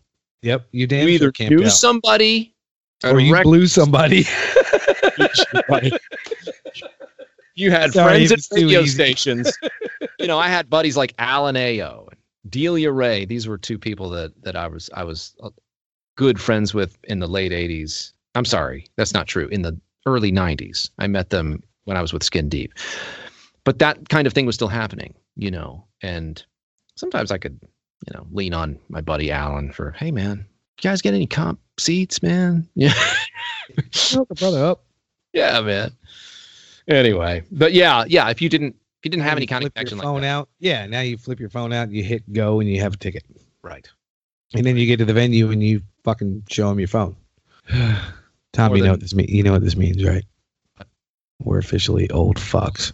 That's why I said a minute ago. Yeah, we've been around long enough to where we can now lament the past. Feel bad for the kids that didn't. Yeah, exactly. Yeah. Back in my day, I'll tell you what, man. We had to walk uphill to the gig, both directions, barefoot in the snow, and we liked it. With a kick drum on our back. Yep. I love you. I love you so much. We didn't have any newfangled music. We had to memorize everything. That was a really bad Tom Anderson impression. I don't care. Hank Hill is really. I don't give a shit. It was funny. It made me laugh. Okay, so Skin Deep. How did that come about? Was that after you got obsessed with Weckl? Oh, for sure. Yeah. That happened as soon as I got to Georgia State. Gotcha. And when I got to Georgia State, I met a guy named Rob Clayton, an amazing drummer and freaking even better singer. He happened to play drums on the Hallows Eve Monument record, for which I toured in support of that record. So Full circle, fuckers. yeah, man, I knew about him and he knew about me, I guess, but we finally got to meet and, man, became fast friends. We were just always hanging out. And then I kind of didn't see him a whole lot anymore. Might have been because of our schedules, but also because he had formed Skin Deep. And he got together with the other three dudes, and, man, they took off like a rocket. They were all over the place and were freaking amazing. I saw them here in Atlanta in, I think, 1991 or 90 at one of our bigger venues, and was just absolutely blown away by how good they sounded, how amazing they looked, and was just like, oh my God, I feel like I'm in a professional concert. I can't believe this is my peer. Right. Then they disbanded. And by now I had like moved back home, failed relationship, married, divorced, no kids, no property. So it was easy. It's a notary, and 30 days later, everything was fine. But I was back home and like miserable. You got the first one out of the way. Yeah, dude. And just like an idiot, you know. And so I'm just kind of moping around, had a job. And I got a call from Nick, the guitar player from Skin Deep. And he goes, hey, man, you want to like reform with you? And man, I was on fire again. I suddenly had a reason to exist.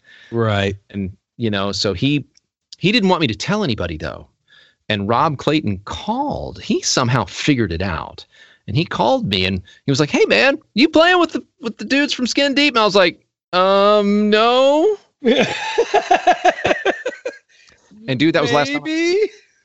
The saddest part of this story, though, is that was the last time I ever talked to him. Oh, that sucks. Yeah, because like, I don't know, within a year, he had joined a band called Deacon Lunchbox. You want to talk about 80s names? There's a 90s name for you.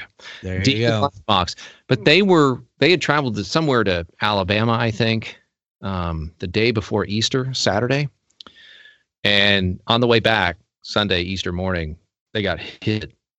Rob was driving, doing 70 miles an hour, got hit by a drunk driver coming the other direction, also doing 70. Nobody survived except the drunk driver. Oh. And that's when the song Easter Morning was written, Skin Deep, about him. So, yeah, and if you listen to the words, it kind of explains everything I just said, you know, right. From post viewpoint, you know, after the fact. And so, yeah, man, that's kind of how that happened. And then we kept going, you know, the word was out. We started playing shows. Dallas Austin's brother, Claude, who was at the time one of his scouts, he came out and saw our very first show at Avondale Town Cinema. I think it was October 22nd, if I'm not wrong about the date, 1992. Fuck you and your great memory. Hey, man. So important times, man, in my little career. And so, yeah, and that was the beginning of a glimmer in Dallas Austin's eye toward our band. Right. A couple of years later, he would sign Terrence, the singer, and then hire us as the backing band. And we hit, that was I think it was one of those sessions that landed us all our very first legitimate album credit. We were the backing band for T. Smith, Terrence Smith, but they called him T. Smith. His artist name was T. Smith. Right. We ended like a B-side track on the Fled motion picture soundtrack, some old movie with one of the Baldwin brothers and, gosh, what's the guy that played Morpheus? Oh, Lawrence Fishburne. Yeah, I think it's Lawrence. I think it's him. Gosh, I could be wrong. Lawrence Fishburne, edit all this shit out if it's wrong. I ain't editing shit. I feel bad that I can't remember it. Anyway, but yeah, you was could it open William up. Clarence III? No, I can't, dude. I hate that I can't remember. I'm gonna fucking look this up later. But anyway, so Fled motion picture soundtrack. You could open up the J card and see your name. You know, our names were on that. It was our first credit. We were so proud of it, even though the movie didn't do anything and the record didn't sell jack. It was a legitimate credit. Right, but you did it.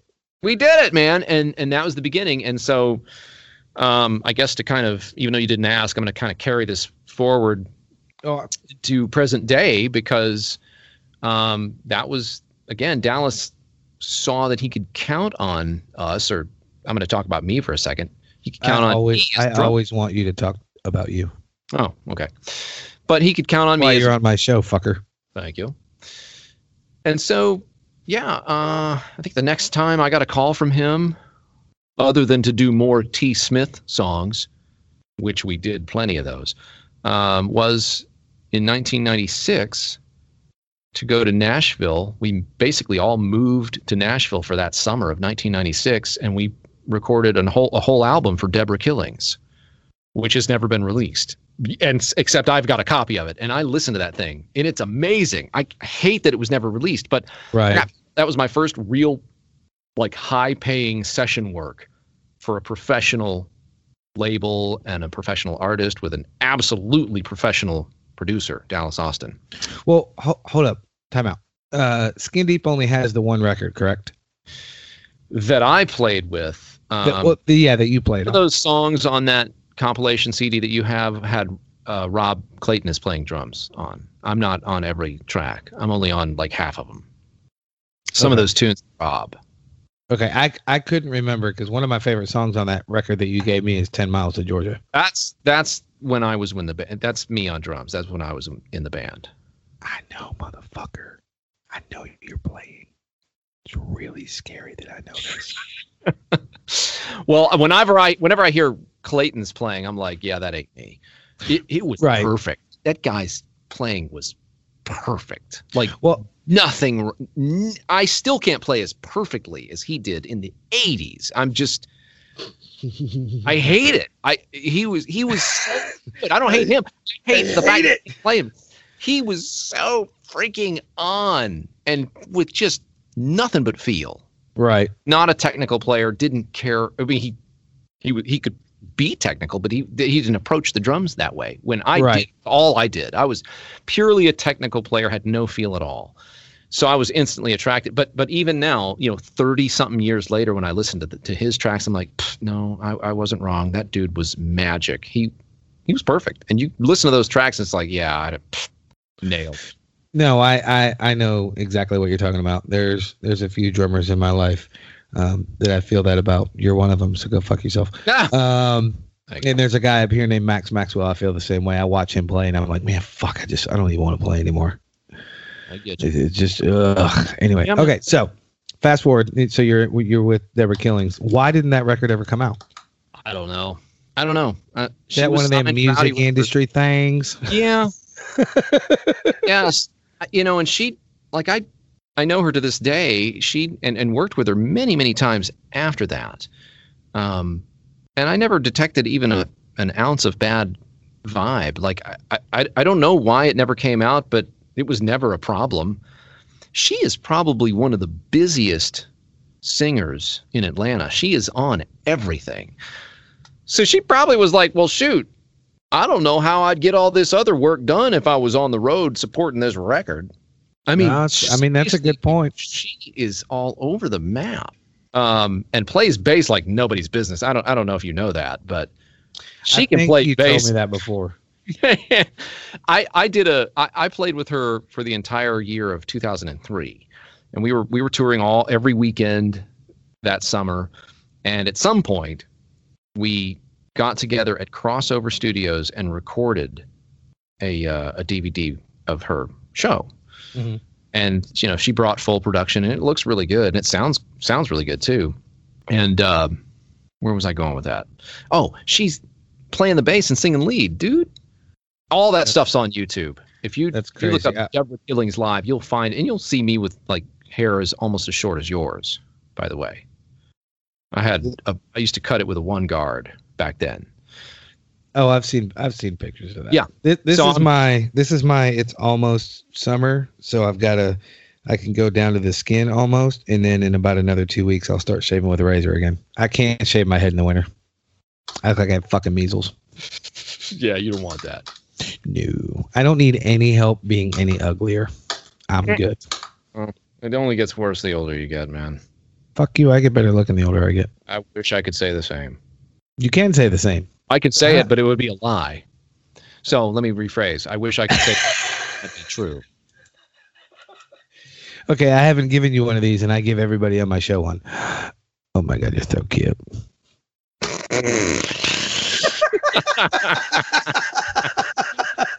That's brand new. See, that makes everything better, doesn't it? It does. It's just instantly, I forgot about everything. See? Mm-hmm. It's good. I love you, fucker. Okay, so from the Deborah Killings thing, how did, and if I'm jumping too far ahead, let me know, how did the TLC thing come to be in existence? So, yeah, that with each new job from Dallas Austin, I think I hope, I don't really know this, I'm just guessing, that he got, I guess, more and more comfortable with me as a session player. I would say so, because he called you for a lot of shit. Well, it started to kind of avalanche for a little bit, for a couple of years. I was getting calls all the time, and there was always new work to be done. Joy, Vega, Cole, the Samantha Ronson stuff. We went out to LA one time to do work on Pink, but it didn't happen. That was one of those weeks where we just had a lot of fun. Right. Nobody got paid, but it was still fun. Anyway. Who, by the way, is a fucking badass. Oh, to this Pink day. is such a badass. I saw her last year here at the Yum Center. Oh, dude, fucking, like, she's so good. It's amazing, bro. Yeah. Anyway, sorry, go ahead. Yes. Squirrel. And Squirrel.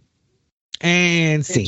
It just all kind of. So, Monica did the Monica tracks in, I think, early 98, I think.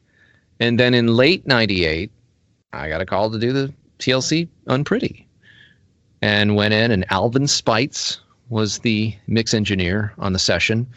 And I brought in my brown Yamaha maple custom drums with the gold hardware, because the white drums, I don't know what I didn't have the white drums yet. I was getting ready to say, I for whatever reason, I actually remember this. You didn't get the white drums until you went on tour with it. That's right. Yeah. Here I am forgetting my own history. So those were the best drums that I had at the time, and I used them everywhere. So there you go. Anyway, we did that. And then in February of the following year, 1999, the record came out, and I remember being in a movie theater, and they used to have this thing called Movie Tunes, just popular music that would play before the movie started. Mm-hmm. And I remember that. Unpretty came on over that sound system, and that was like, oh wow, this is the first time I'd ever heard my drum tracks coming over a system that I wasn't controlling. Right. Came out of nowhere. Right. It was somebody else's, like, it was kind of like the radio. And then, of course, I did hear it on the radio. And then they made a music video out of it and all this stuff. I wasn't in that, but who cares? That was my drumming you were hearing every time the song came on. And right. Then it went gold, and the record sold 5 million. I mean, and I have the plaques to prove it. So yes, you do. Yeah, man. And amazing times. Man, I was very, very fortunate, very lucky. I can't. I don't know how to say this. I can't really take any credit. I happened to be with the right people when other right people were around. That's true, but you can also take some of the credit, because I haven't said it on this episode yet, but you are a fucking monster player. And not only are you a monster player, you're a smart dude, and the phone rings, and you, speaking musically, of course, the phone rings and you get hired for a job. You have one fucking job to do, and you better do it well, because if you do that job well, that's going to lead to more jobs. You're smart enough to know that. You were smart enough then, and you still know it now, obviously. Mm. So I think from the outside looking in, even though I didn't know you then, it's twofold. You're a fucking monster player, and when you get hired to do something, you laser focus and you get it done. I definitely took. First of all, thank you for that. But I'll follow up by saying I definitely took advantage of any situation that came my way. I remember getting the call from Julian Wright, of all people. Driving around 285. I was working at Ken Stanton Music as a teacher. This was, I think, right around the same time I started at AIM, 94, 95, 96. And I got a call from Julian Wright. It was I had a pager. And it goes off, and I look at the number, and it's Dallas Austin studio. I'm like, oh, this is good. And Julian Wright says, hey, can you be in Nashville tomorrow for Deborah Killings? And oh, by the way, you're going to live there. They're going to put you in a corporate apartment and you're going to be there the rest of the summer. Dude, I was in a band called Beehive.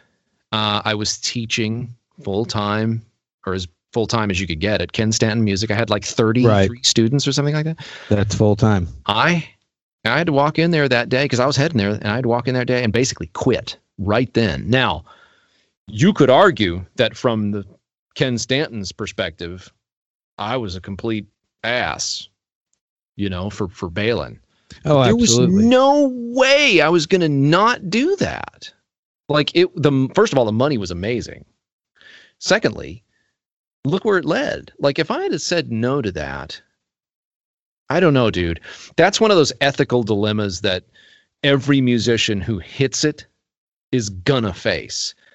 Oh, because absolutely. It never happens in a comfortable manner. It's always, can you be here tomorrow because the guy we were going to hire, or I don't even know. See, that's the other thing. I don't know if maybe they had another drummer lined up and that dude flaked.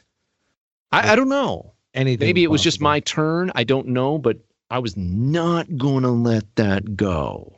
And I don't blame you. You obviously did the right thing. I mean, those that are close to me know, and I may have talked about it on the show. I don't remember, but that was I held on to it as a regret for a long time. And actually this really smart dude I know, Tom Kniff, whatever his fucking name is. Oh, that would be you. Re-educated me on the word regret. And you were 100% right. So I don't look at it as a regret anymore. But for a long time, I regretted turning down Crossfade. It was one of those things that it was kind of what you... Granted, I don't know what it would have led to, but it was one of those opportunities that I should have taken. Mm-hmm. They had more going on than the band I was in, but we had shit going on too. So I went, I'm just going to stay here. And instead I should have went, wait, because I was literally looking at Matt Pinfield standing 40 feet from me. Wow. And I fucking should have. Yeah, he was their A&R guy. He worked for Columbia Records. And I should have taken it because it was an opportunity. And instead, I didn't take it. And I regretted it for a long time. But the reason I'm bringing that story up is because of what you just said. If you would have turned that down, if you would have turned that opportunity down and not did what you did to Ken Stanton and all that other bullshit, who knows where you would be now? Yeah. And you got to take those opportunities. You can't be a putz like me and piss it away. And by the way, for anybody who's just, hates me now for having done that, I will say we worked it out. Ken Stanton's students didn't miss a single lesson. Like I did those lessons that day, and the rest of the week I got one of the other teachers to handle it. Now, I'm sure there was a couple of kids that probably, like, hey man, where's Tom?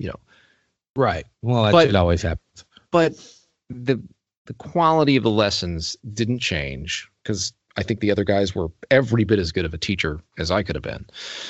And the band Beehive, now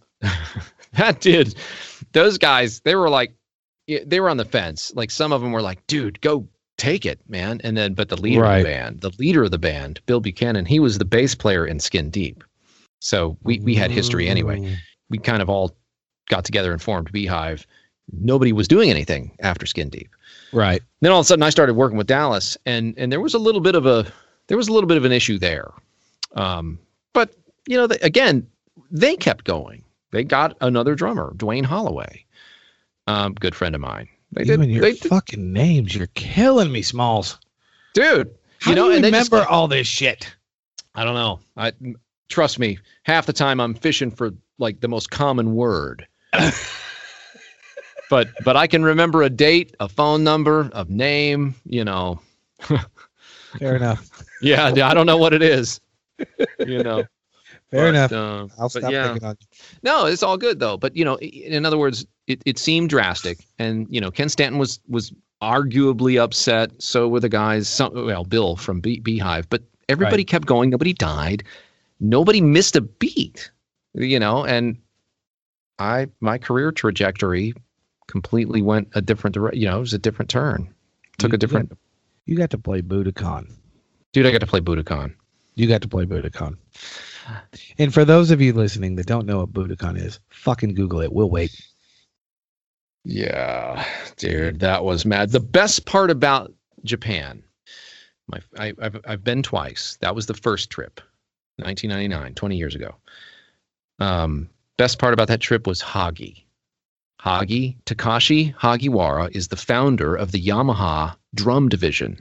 And he's not with them anymore, but at the time he was. And he just happened to be in Tokyo that week. And that's really rare. He was always all over the place. Right. And he didn't apparently live very far from wherever we were staying.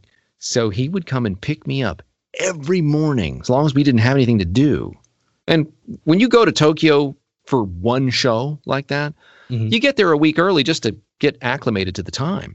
Right. So there wasn't shit to do for 3-4 days.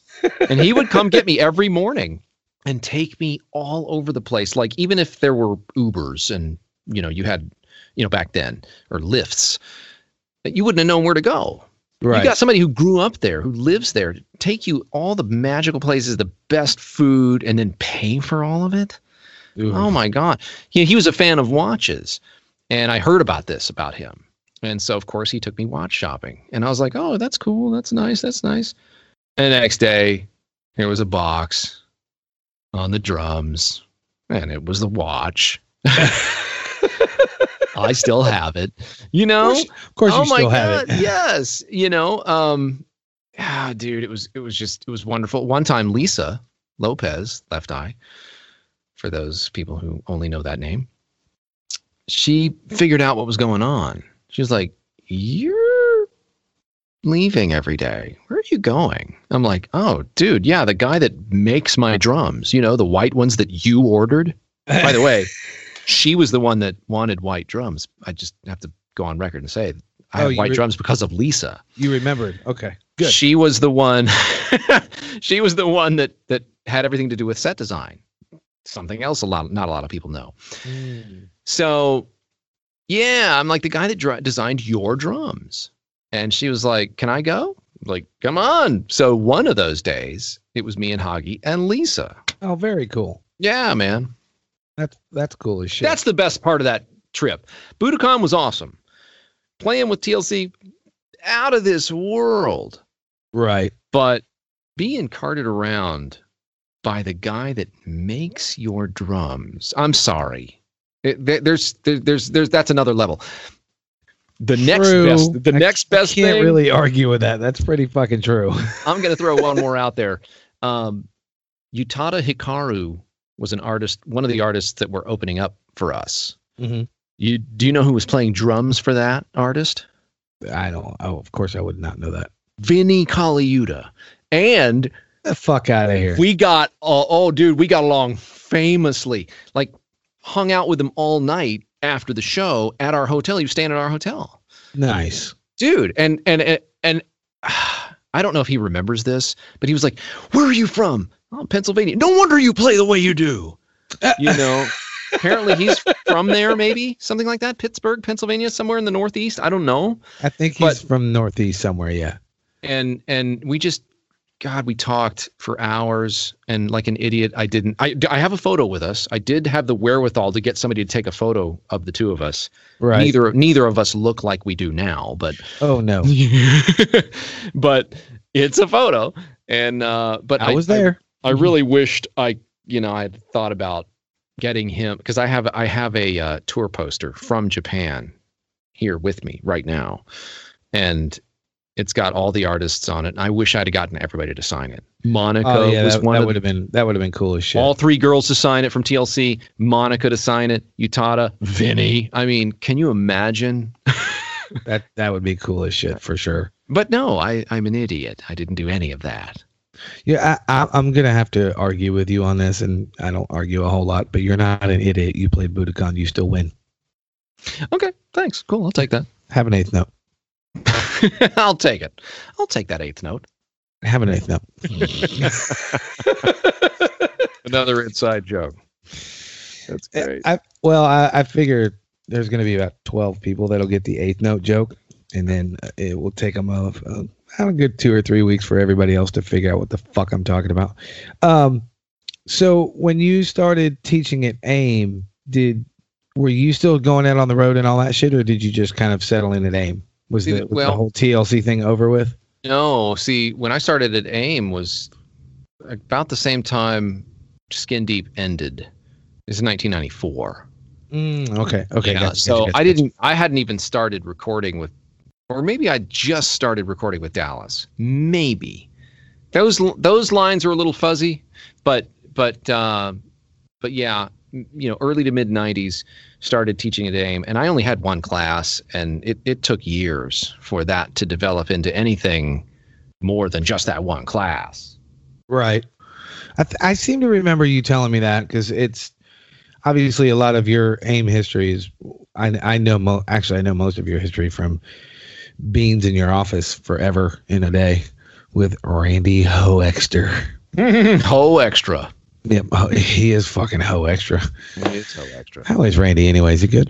He's apparently so, yeah. I chat with him about once a year. I hate to say that, but that's just, you know what I mean? It is sometimes what it is, you just dude. lose touch. Yeah. But whenever we get together, it's like nothing changed.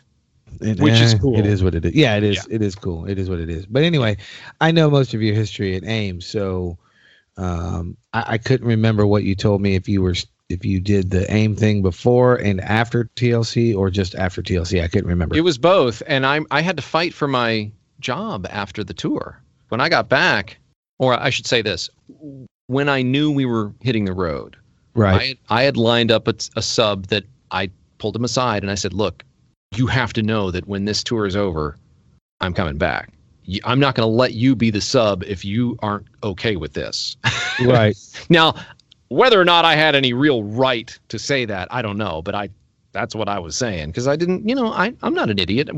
Nobody tours forever. Okay. Right. I get it. And I wasn't trying to, just give away all my money at home. But when I got back, you gotta have something to come back to. Well, right. And we knew when the thing was going to be over. It's not like it was like up for debate. This is the end of the show. The last show is going to be, on this date, unless anything else crops up, which did not happen. Right. So we knew when it was going to be over. And but when I got back, it seemed like everybody forgot our agreement. I mean, I even had Knight Driscoll, the president of AIM, in on these conversations, and he was more than happy with it. Because to him, he thought, well, this is going to be great. I'll have the guy that played on the TLC tour teaching here. That's going to make us look good. Right. I had to remind him of that when I got back. I'm like, dude, why am I not getting any of these classes back? What's going on? I mean, we had an agreement. We didn't sign anything, but I didn't think we had to. Right. And so agreement. Right. So for several months, maybe a year or two, even, I was just doing open counseling classes. They just basically said, okay, well, we're just going to add 4 hours and call it open counseling, and you can teach those. And then I think Knight started having me do instructional videos, which was the beginning of the whole instructional video thing for me, by the way.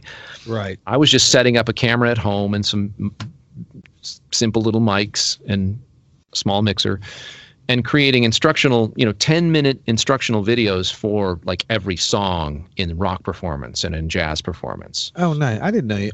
Wait, yes, Yeah. I did. I remember that. Yes, I do. Yes, I do. There You were showed me like some. VHS tapes, Yep. Yeah. And that was another way he was trying to compensate for my not having any classes. Right. And then eventually you just took over that motherfucker. Well, I can't remember exactly what happened. I think I like how you paused going, wait, I kind I of had didn't I? I had to, yeah. No, what ended up happening was the guy that I hired, I think he got a gig somewhere.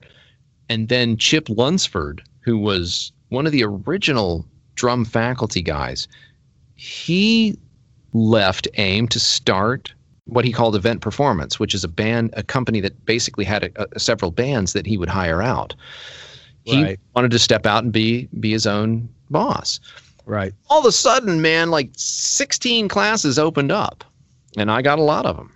Mm-hmm. And so, yeah, it wasn't anything I did, and it was literally like it could have gone any other direction. Had Chip not left, it wouldn't have happened. Had that other guy that I hired as a sub, had he not left, it wouldn't have happened.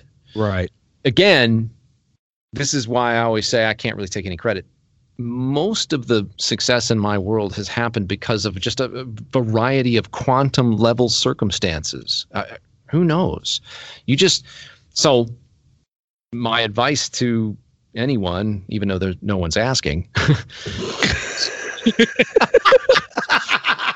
as a result, is to go where the wind blows, man. Like it's okay. It's okay to just observe and embrace the winds of change. It has always worked for me. It's how I got into VO. It's how I got into video production. It's how I got into everything I've ever done, is just going with what felt right. There's a shit ton of truth in that, because my history. I'm a borderline gypsy. I mean, Louisville's the longest place I've lived anywhere in my fucking life. I've been here 12 years last month, which is shocking. Yes, Tom, it has been 12 years since I lived in Atlanta with you. Yep. God. 12 fucking years. Yeah, that makes no sense at all. That's not even true. That doesn't work. But what I'm saying, though, is, I mean, I lived in North Carolina, South Carolina. I lived in Florida. I lived in Georgia. I almost lived in Tennessee. I moved here, and then I moved there, and then I've lived in a million cities in all of the other places. I came from New York. So I get that. I'm all about going with the wind, like you said. And I think there's something to be said for the different levels of success and also the different levels of happiness. Does that make sense? Mm-hmm.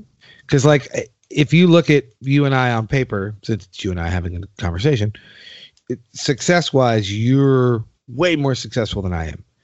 But happiness wise, we're about even. Which is what matters. Right. That's what I was getting at. That's what matters. I mean, I've done some really, really cool shit. You've done some really, really cool shit. But we're both happy. We both don't have any issues. We have a long line of haters, though. I'm just saying. Do we? I don't know. Do you have haters? For everybody out there, he's nodding his head yes. He's not saying it, but he's saying yes. Oh, I have haters. If I have haters, dude, I have motherfuckers that hate me. I would never say that I don't. I just am completely and totally unaware of them. Like, if they're out there, I have no idea. I'm unaware of them from their standpoint. I'm aware of them because people tell me. That makes sense? They tell you about your haters? Oh, yeah. Man, check out what I heard this week. I swear to God, I never hear anything like that about myself. Now, this could be because of my world. I was about to say, it could be my narrow focus, constant, just introspective, figuring out whatever the hell is wrong with me that day and trying to fix that. I think that has a lot to do with you. And you're not in a, it's not a, I don't think they're not out there. I just don't have any experience with them. Right. I was going to say it's not a narcissistic thing, but you're very self-absorbed in what you have going on. Not only do you have your businesses and all that kind of stuff. I mean, you have a wife and 3 boys and all that kind of shit too. Yep. You ain't got time for that shit. Any number of bosses, because VO clients especially, they hit you from all angles and sometimes all at once. Oh, so, for sure. Yeah. And then, like say, I do have a quote unquote day gig. It's a marketing position for a software development company, but he's a friend of mine. I've known him my entire life. Right. I mean, we used to ride bikes together. So it's really just, he saw what I was doing at AIM and he was like, hey, if you ever want to do that for me, just let me know. And when I was ready to leave AIM, I called him up and say, hey man, is that deal still good? Yep. All right, cool. How much? Good. All right. And that was it. Like, it was like literally happened in 5 minutes over the phone. And I just basically, bounced from one job to the other and just kept doing the same thing. Right. But for a different product. Right. Right. No, it makes sense because you've always had your hands in some sort of marketing, whether it be VO that you do now or audio or visual or whatever. Yeah, there was always some creative element. The only thing that I do now that doesn't have an ounce of creativity to it would be this gymnastics shit that I started a year and a half ago. I've always worked out. like always been involved in some kind of fitness regimen. Oh, I'm with you. I'm with you. But about a year and a half ago, that actually turned a corner and it went from calisthenics to gymnastics proper. Like I started getting coaching and buying the requisite textbooks, literally on doing handstands on the wall. Yeah, or not on the wall. You know, that takes forever. Like it's not even a strength thing; it's a balance thing, and your body just doesn't know what to do. We lived as long as we have. The body has no idea what to do when it's upside down, and so first I thought, well, I'm not strong enough. That's not it. I quickly gained the strength to hold my body weight upside down, but it's a balance issue. It's way harder. I can't believe it's as hard as it is. And this is the thing I love to say about it, is that it makes drumming look like a walk in the park. It's so much easier to learn to play drums, or it was, than this will ever be. Good grief. Some of this stuff I've been doing for a year and a half, and it's not even close. Well, does that mean that Tommy Lee is way cooler than we think he is because he can play drums upside down? No, because he's strapped in. No, he is cool. But he's still upside down. I'm kidding. No, he's first of all, he's cool no matter what, right? That guy is like the definition of fucking Lee.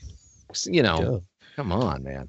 Oh, by the way, you know what seriously comes out this Friday on Netflix? You mean tomorrow? I'm all over it. I have an alarm on my phone to remind me to tune in. The fuck are you talking about? The fucking Motley Crue story. Right. Okay. I was like, I already knew what you were saying.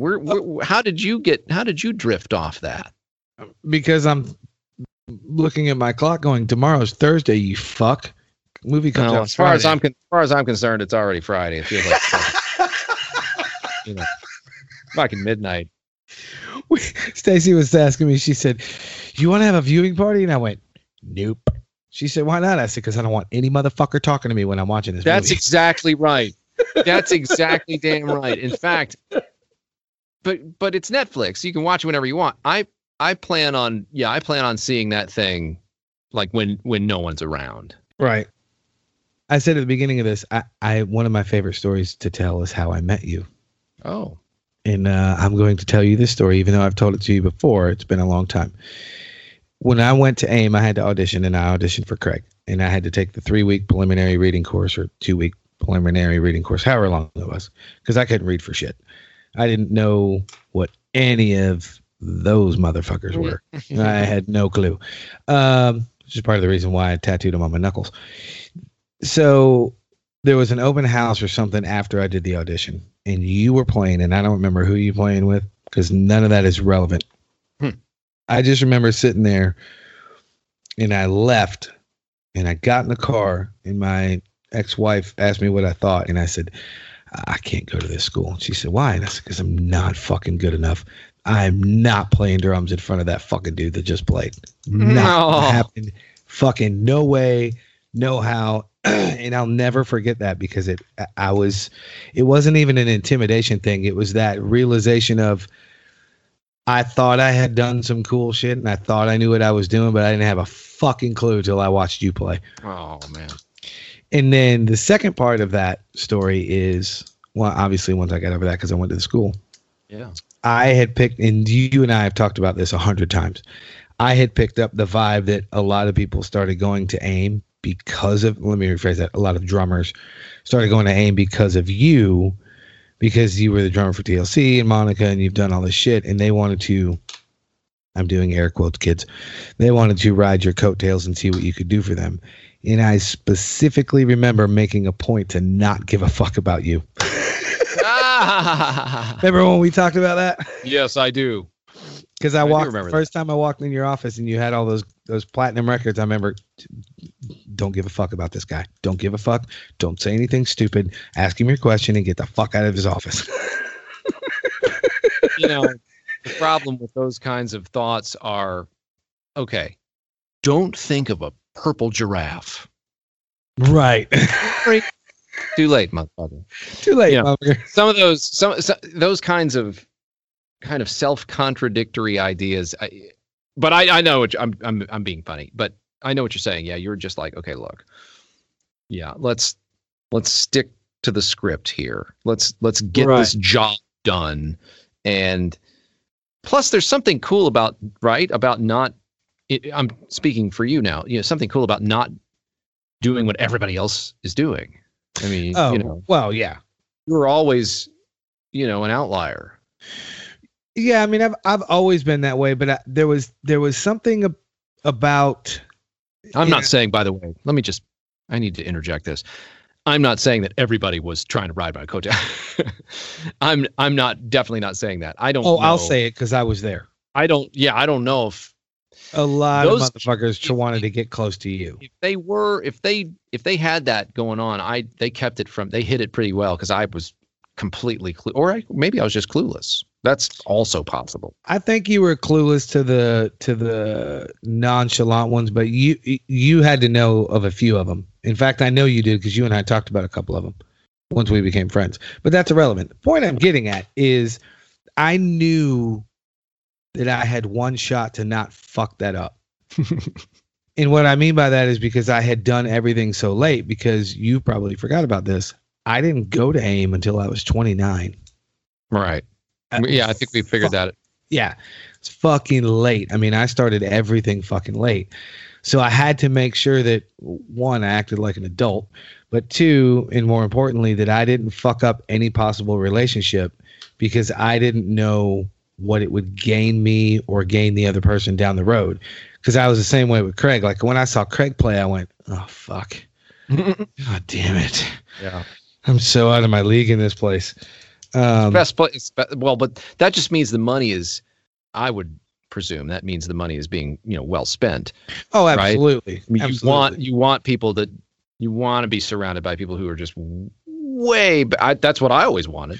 Oh no, it was, but it was also that intimidation factor of I've never played a lesson or never had a lesson in my life, and then it's the arrogance factor of a month ago I was in front of 10,000 people in Virginia. I don't know how to fucking mentally wrap my head around all this shit. That had a lot to do with it. Huh? You had, a good 10, 12 years on your side. When I went through that, I was, barely 20. Right. When I went from, big fish in a small pond to nobody in an ocean. Right. It's nuts how all that happens. But I think one of the reasons why it's one of my favorite stories to tell about you is because you and I always had that kind of standoffish, yet there's something about you I fucking dig relationship until we became friends. You know what I'm saying? Yeah, I remember you definitely did not act like any of the other kids. And I mean, Hexter thought you were cool from the beginning, and that guy is suspicious of everybody. You know what I'm saying? So and he's a very good judge of character. That's the other thing. He has good reason to be suspicious. I don't have that gift. I don't have that talent. That dude can literally meet somebody and instantly describe every ounce of their personality and be right about it. Mm-hmm. He is really good at that shit. Oh my God. I wish I had even just a little bit of that. I don't. But yeah, he liked you from the beginning. I mean, all the people who I trusted you. So that made it easy. I mean, not that I didn't. And not that I needed their confirmation, but yeah, every once in a while, somebody comes through the school who just gets it. You were one of them. Another guy before you was John Chismar. He ended up being my drum tech on the TLC tour. He was a student at AIM. Right. I know of him from you talking about him, but I've never got to meet him. He died last year, sadly. Oh, that sucks. Yeah, totally. Oh, I saw that post. Yep. That's right. But my point is that maybe once every 10 years, somebody like you guys would come along. And it's rare, but we recognize them right away. It's like, oh, look at that. Okay, he's one of us. Right. You were instantly indoctrinated into the camp. Instantly. And we made you buy fucking coffee as a result. It's so fucking true. You're up. Yeah. No, again. Again. No, my favorite was I'd be running late and I'd kind of like, I don't even know how to describe it. Where you're in the old building where your office was, I had to walk by it constantly. And there was really nowhere to fucking hide. And I would try to skate past your office, and you'd wait till I opened that fucking performance room door. Where's my bean? God damn it! How does he he had his back to the door. How did he see me? How the fuck did he see me? I don't know. That's just too funny. Oh, I will never forget that. You want to go get a bean? Oh, it was awesome. Who's driving? Right. Yeah, that's right. It was always me, you, Pat, or Hexter. Yep. There's always the three of us and or the four of us. And Hexter used to make fun of us for the way we would poke the straw through the top, the lid, until one day he spilled his doing it his way. Mm-hmm. Uh-huh. That's what he gets for making fun of us. That needs to be chopped out of this fucking episode. That was a really boring remembrance, but nonetheless, it was the first thing I thought of when you brought that up. Because then the other thing, here's another boring remembrance. It was always a toss of a coin. Is it Dunk or Bucks? You are correct. There was always that. So it was really a kind of a matrix of decisions. Who's driving? Who's buying? Where the fuck are we going? Oh, and let's not forget that most of the time we only had about a 15 to 20 minute window. Which didn't matter because the prisoners ran the fucking joint. You understand? Well, by the time I was going to get coffee with you guys, I was. What are you gonna fucking do to me? You must have known that like you were just gonna be graduating with honors no matter what. I mean.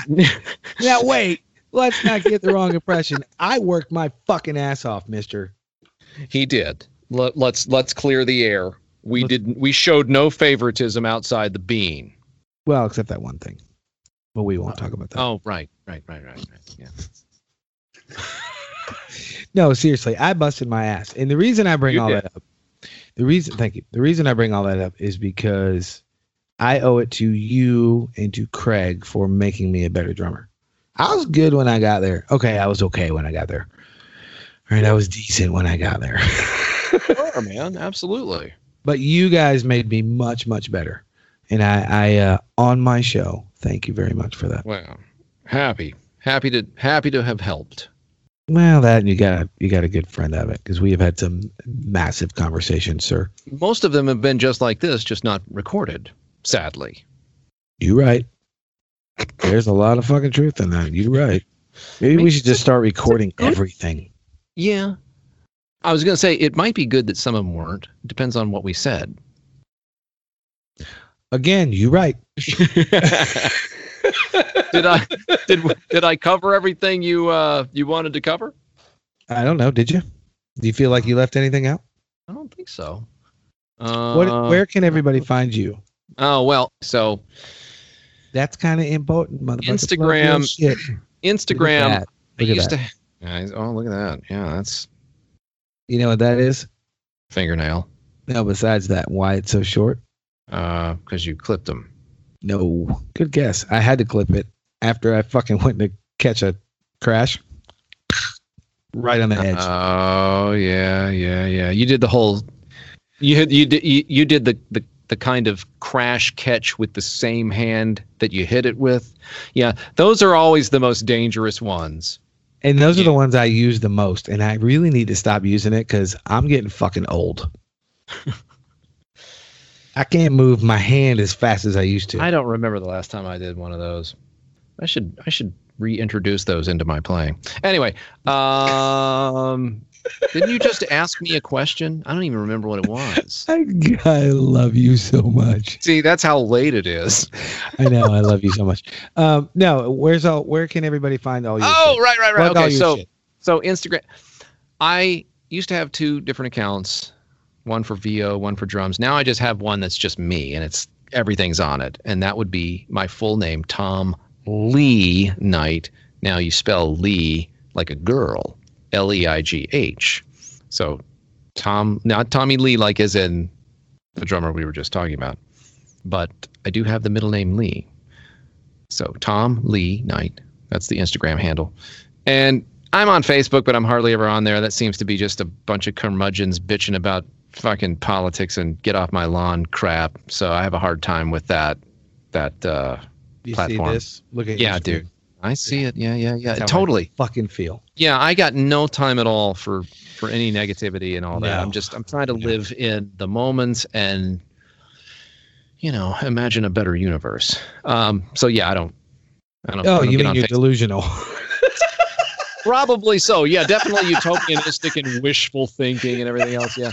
I'll tell you what, though, it feels better than even the lamest flame war that I see constantly on Facebook. no, I never you're- see that stuff on Instagram. Instagram seems to be just a world of love and helping other people, and it's just cool. I mean, yeah, I just You know had what this.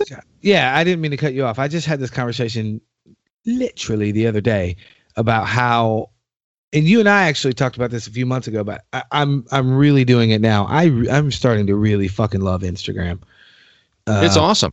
Yeah, it because it's so drama free. Yes, exactly right. I love. Look, here's a picture of my foot. Here's a picture of my food. Here's a picture of my drums. Here's a video of me singing. Hey, life's fucking great. I love it so much. That's what I'm saying. I mean, you people, the curmudgeons love to hate on it because of all those things. But that's actually what I like about it, is that I don't have to hear you complaining about whatever it is you're always complaining about. No. I'm here to try to enrich my life, share said enrichment with others. I don't care No, I don't about either. your political views. Sorry. And I'm I'm not sorry, here to talk not about, sorry. you know what I mean? Yeah, sorry. Seriously. Yeah, I don't mean to. Now I sound like a curmudgeon bitching about the curmudgeons, but I'm so done with it. You know what I'm saying? And so anyway, I get it, dude. I get it. so yeah, so that's my Instagram. I have a website, but it's only for the music. I mean, for the VO stuff, and that's Tom Knight Voice, sans middle name, just TomKnightVoice.com. And I haven't updated it in months. Ugh, I'm so ashamed and embarrassed by that. But those are the two probably best places. I have a YouTube account. I forget what it's called. Who cares? I'm never on it. I'm never on that either, which is terrible. I really ought to be much more active on that platform, especially. I mean, for God's sakes, I have an incorporated video production company since 2001, before YouTube was even a thing. And yet I still don't. I'm still not on that platform anywhere near as much as that. It's lame. As you've used to say to me when I was in school and I was your student, don't be an idiot. Yeah. Well, that backfired. I'm the idiot. Motherfucker. I'm the idiot. But you know what? You're my idiot, and I love you. Oh, I love you too, brother. It's just got weird. Dude, What do people think of you? This is great. I love it. oh, dude, when I set out to start the show, I said I wouldn't do interviews. I would just have conversations. Well, you're doing it. This is great, man. This has Oh, been thanks. very comfortable. Yeah, it's totally Thanks. Well, I want it to be. cool. God. Yeah, almost 3 hours. I told you. Now, granted, by the time I edit out all the shit that we can't fucking talk about, Oh, and the good. secret stuff that I couldn't talk about, it'll be Shorter. shorter. Not much shorter, but it'll be shorter. Well, you definitely let me know. I can't wait to listen to it again from a listener's perspective. It's always different when you listen back to it. A wise man once told me that. In fact, I think he told me that about an hour ago. I've already forgotten. See, Maybe because there wasn't a date attached to it. there was no date. That's what it was, and I didn't put a name on it either. Yeah. Mm-mm. Dude, I love your face. Thank you Love your for face, being brother. my friend. Thank you for all the lessons you gave me, and again, thank you for my voiceover of my show. I appreciate it. Anytime, man. Anytime. And that is it. We are out of here, and I'm gonna hang up on you now. And I love your face, and I'll talk to you soon. All right, brother. Love you too. See you, man. See ya. Normally, this would be where I'd say, well, that's it, kids. Because I'm a fucking retard. But I'm not going to do that. I am an idiot. That's right. Tom calls me an idiot. I officially am an idiot. but you guys already know I'm an idiot, which I think is why you listen to my show. Not real sure. I completely forgot to ask Tom about his mentorship he had with Don LaFontaine. And if you don't know who Don LaFontaine is, Don LaFontaine was often referred to as the voice of God. And Tom, being the gentleman and the awesome fucking human that he is, was nice enough to send me this. Okay, Don LaFontaine. So for those who don't recognize that name or already know who he is, Don LaFontaine was the movie trailer voiceover king, undisputed, up until he died in 2008. I can't believe it's been over a decade. But I had my, and still have, Nighttime Studios Incorporated, the dumbly named production house that I still have after almost 2 decades. At any rate, I was trying to just add some power and gravitas, I guess is what they say, to my demos. And I thought, what better way than to have that one voice that you hear on all the movie trailers that is so profound. Well, they also call him the voice of God. So I was like, why not have the voice of God on my demo? So I reached out to him through his info@donlafontaine.com. He had a website, and those info@ addresses rarely, for me anyway, ever went anywhere. You never heard anything back. And I kind of didn't really expect anything different on this go round.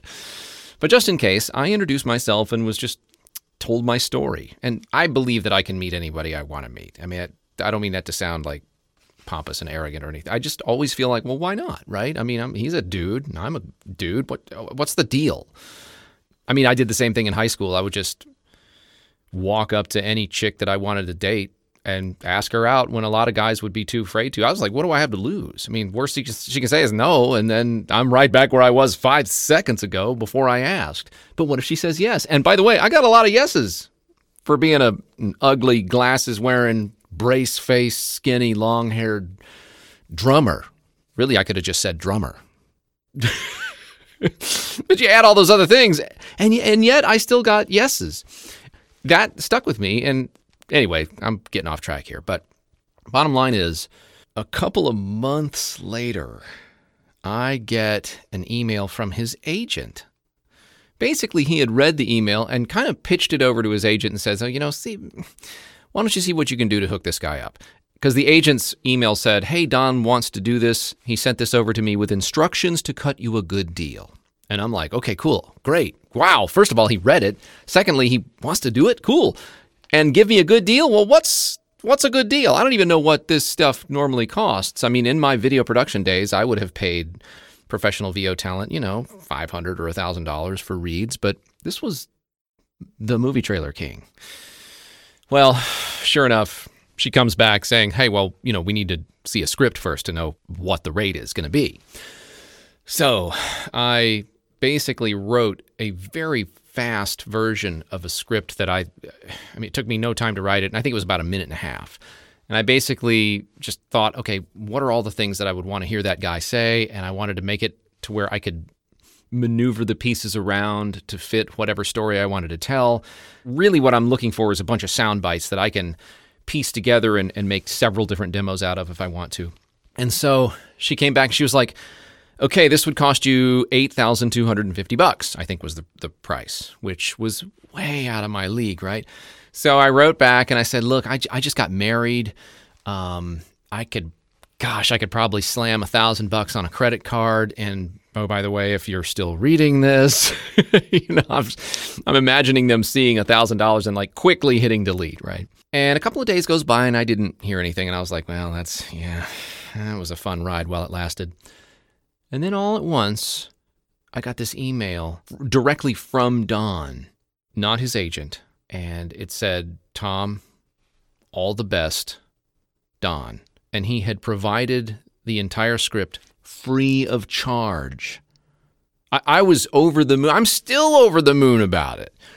What? Okay, so $8,250, the voice of God. And he did it as a wedding gift? Wow. So the story continues, if you're interested. it didn't take long for me to cut his VO into a demo that I had already basically finished. And I sent him a copy of it, and his response was, wow, this is amazing. We need to work together. Whoa, even more over the moon, right? So what did we start doing? We basically rebuilt his website. Now, this is like 12 or 13 years ago at this point. He would read anything I asked him to read in an effort to kind of help me understand what he was doing. So he took me under his wing in a lot of ways. And we talked at great length about family, marriage, interracial marriage. He was married to a black woman, and they had a couple of girls. Beautiful women who are now amazing singers, by the way. They all have a voice. Isn't that interesting? All right, I'm digressing as usual. Let me get back on track. Suffice it to say, we did start working together. And in return for, him reading anything I wanted him to read or answering questions about the industry or just, hey, how do you sound like you sound? In return for that, I did all kinds of web work for him. So me and a couple of friends of mine who I work with still today rebuilt his website, and we started a constant contact campaign, a recurring e-zine that was basically him telling his story each week or however often he sent those things. And he had several thousand subscribers, and he would just send me an email with sound bites or video clips. At some point, he actually mailed a big box full of VHS tapes and beta tapes from huge campaigns that he had voiced. And we would put together these weekly e-zines, and then I'd send them out to the masses. Man, it was too much fun. And then, sadly, he died in 2008, right after my first son was born. It was an amazing couple of years, and I treasure all those emails. I mean, I still sometimes will just do a search for Don LaFontaine in my email and just kind of go back and reread all that stuff and the wisdom and the friendliness. I mean, the guy he was one of the nicest people I ever didn't meet in person. I never met him in person, but he was one of the nicest people that I ever had the pleasure of knowing. Let's put it that way. So yeah, that's my Don LaFontaine story. Hey guys, this is Steve Owens from Fascination Street Podcast here with a very important message. I'm awesome. I bet you thought I was going to say something else, but nope. What's important here is that I am awesome. I have a podcast called Fascination Street, and it allows me to bring to my listeners some of the most fascinating stories and guests. I started this show because I truly believe that everybody has a story, and I'm fascinated to hear those stories. In the short time I've been doing this show, I've interviewed actors, directors, writers, inventors, podcasters, musicians, pro athletes, Olympic athletes, actual war heroes, even a Bond girl and a luthier, whatever the hell that is, and of course, regular people. From people who wanted to be stars but never gave it a real try, to big company CEOs and people who got to meet their favorite president. I love getting to meet and speak with people who have a story to tell. I feel like everyone does, and it's my job to get them to tell it. You never know who my next guest will be. An Academy Award-winning actor, a platinum-selling musician, or your own mother-in-law. But one thing is for certain, you will be fascinated by their story. So come take a walk with me down Fascination Street. You can find this show on Apple Podcasts, Google Play, Spotify, iHeartRadio, and of course, FascinationStreetPod.com. Well, that's it, kids. That's the show for the week. I hope you guys dug it. I know it was a long one. Thank you for hanging in there. But there was just too much good stuff that Tom and I had to talk about. I really do love that dude. He is an awesome human. He helped me not only as a drummer, but as a human. He's a good dude. I'm just going to leave it at that. I don't need to tell you anything more, because if you're listening to the end of this, that means you made it all the way through and you have figured out for yourself that Tom is fucking awesome. Now, I did forget to tell one story that is actually pretty funny. There was one bean trip, and if you were paying attention, you'll know what that means, between Tom and I that actually turned into me helping him with a very short video project that he was working on that led us to T-Boz's house. T-Boz, who is one of the singers for TLC, lives in Atlanta. So I ditched 2 of my classes and went to T-Boz's house with my instructor and hung out with her while he did his video project. And it was fucking awesome. She could not have been any cooler. Super down to earth, super, super nice lady. And me being the heavy coffee drinker that I am, I, of course, had to use the restroom. So when we got back to AIM, the running joke for a couple weeks was we went to T-Boz's house and I pissed in her toilet. I know, it's not the coolest story ever. It is kind of funny because the picture I had Tom take, that day I was wearing a shirt that said spooning leads to forking. And I'm standing with T-Boz from TLC like a fucking just idiot with a spooning leads to forking t-shirt. Maybe that's why I don't wear message tees anymore. Could be something to it. Anyway, I hope you got something out of this episode. I hope you dug it. Make sure you check out all of Tom's stuff. You do hear him every week on my show. You already know this. But go check out his drumming. Go check out his voiceover stuff. Check out his website and all that shit. He really is an awesome dude. I hope you guys got some laughs. It's great to have friends like him, not for what he can or cannot do for me, but just because he's a genuine dude. Tom, I love your face. And I am out of here. And as I say at the end of every episode, go do some shit. Seriously, beat it. Get the fuck out of here. Go learn a new skill. Go figure out how to do voiceovers. You'll never be as good as Tom, but you can give it a hell of a go. Like that? That was fucking horrid. But I'm going to leave it in there. I love your faces. Tom, I love your face. I will see you guys, or I will talk to you. Actually, I don't really talk to anybody. I talk to a microphone. So it's just kind of fucking weird. And that's it. I'm out of here. I got nothing. That's it. Go do some shit. See you later. So until next time, I will talk at you soon.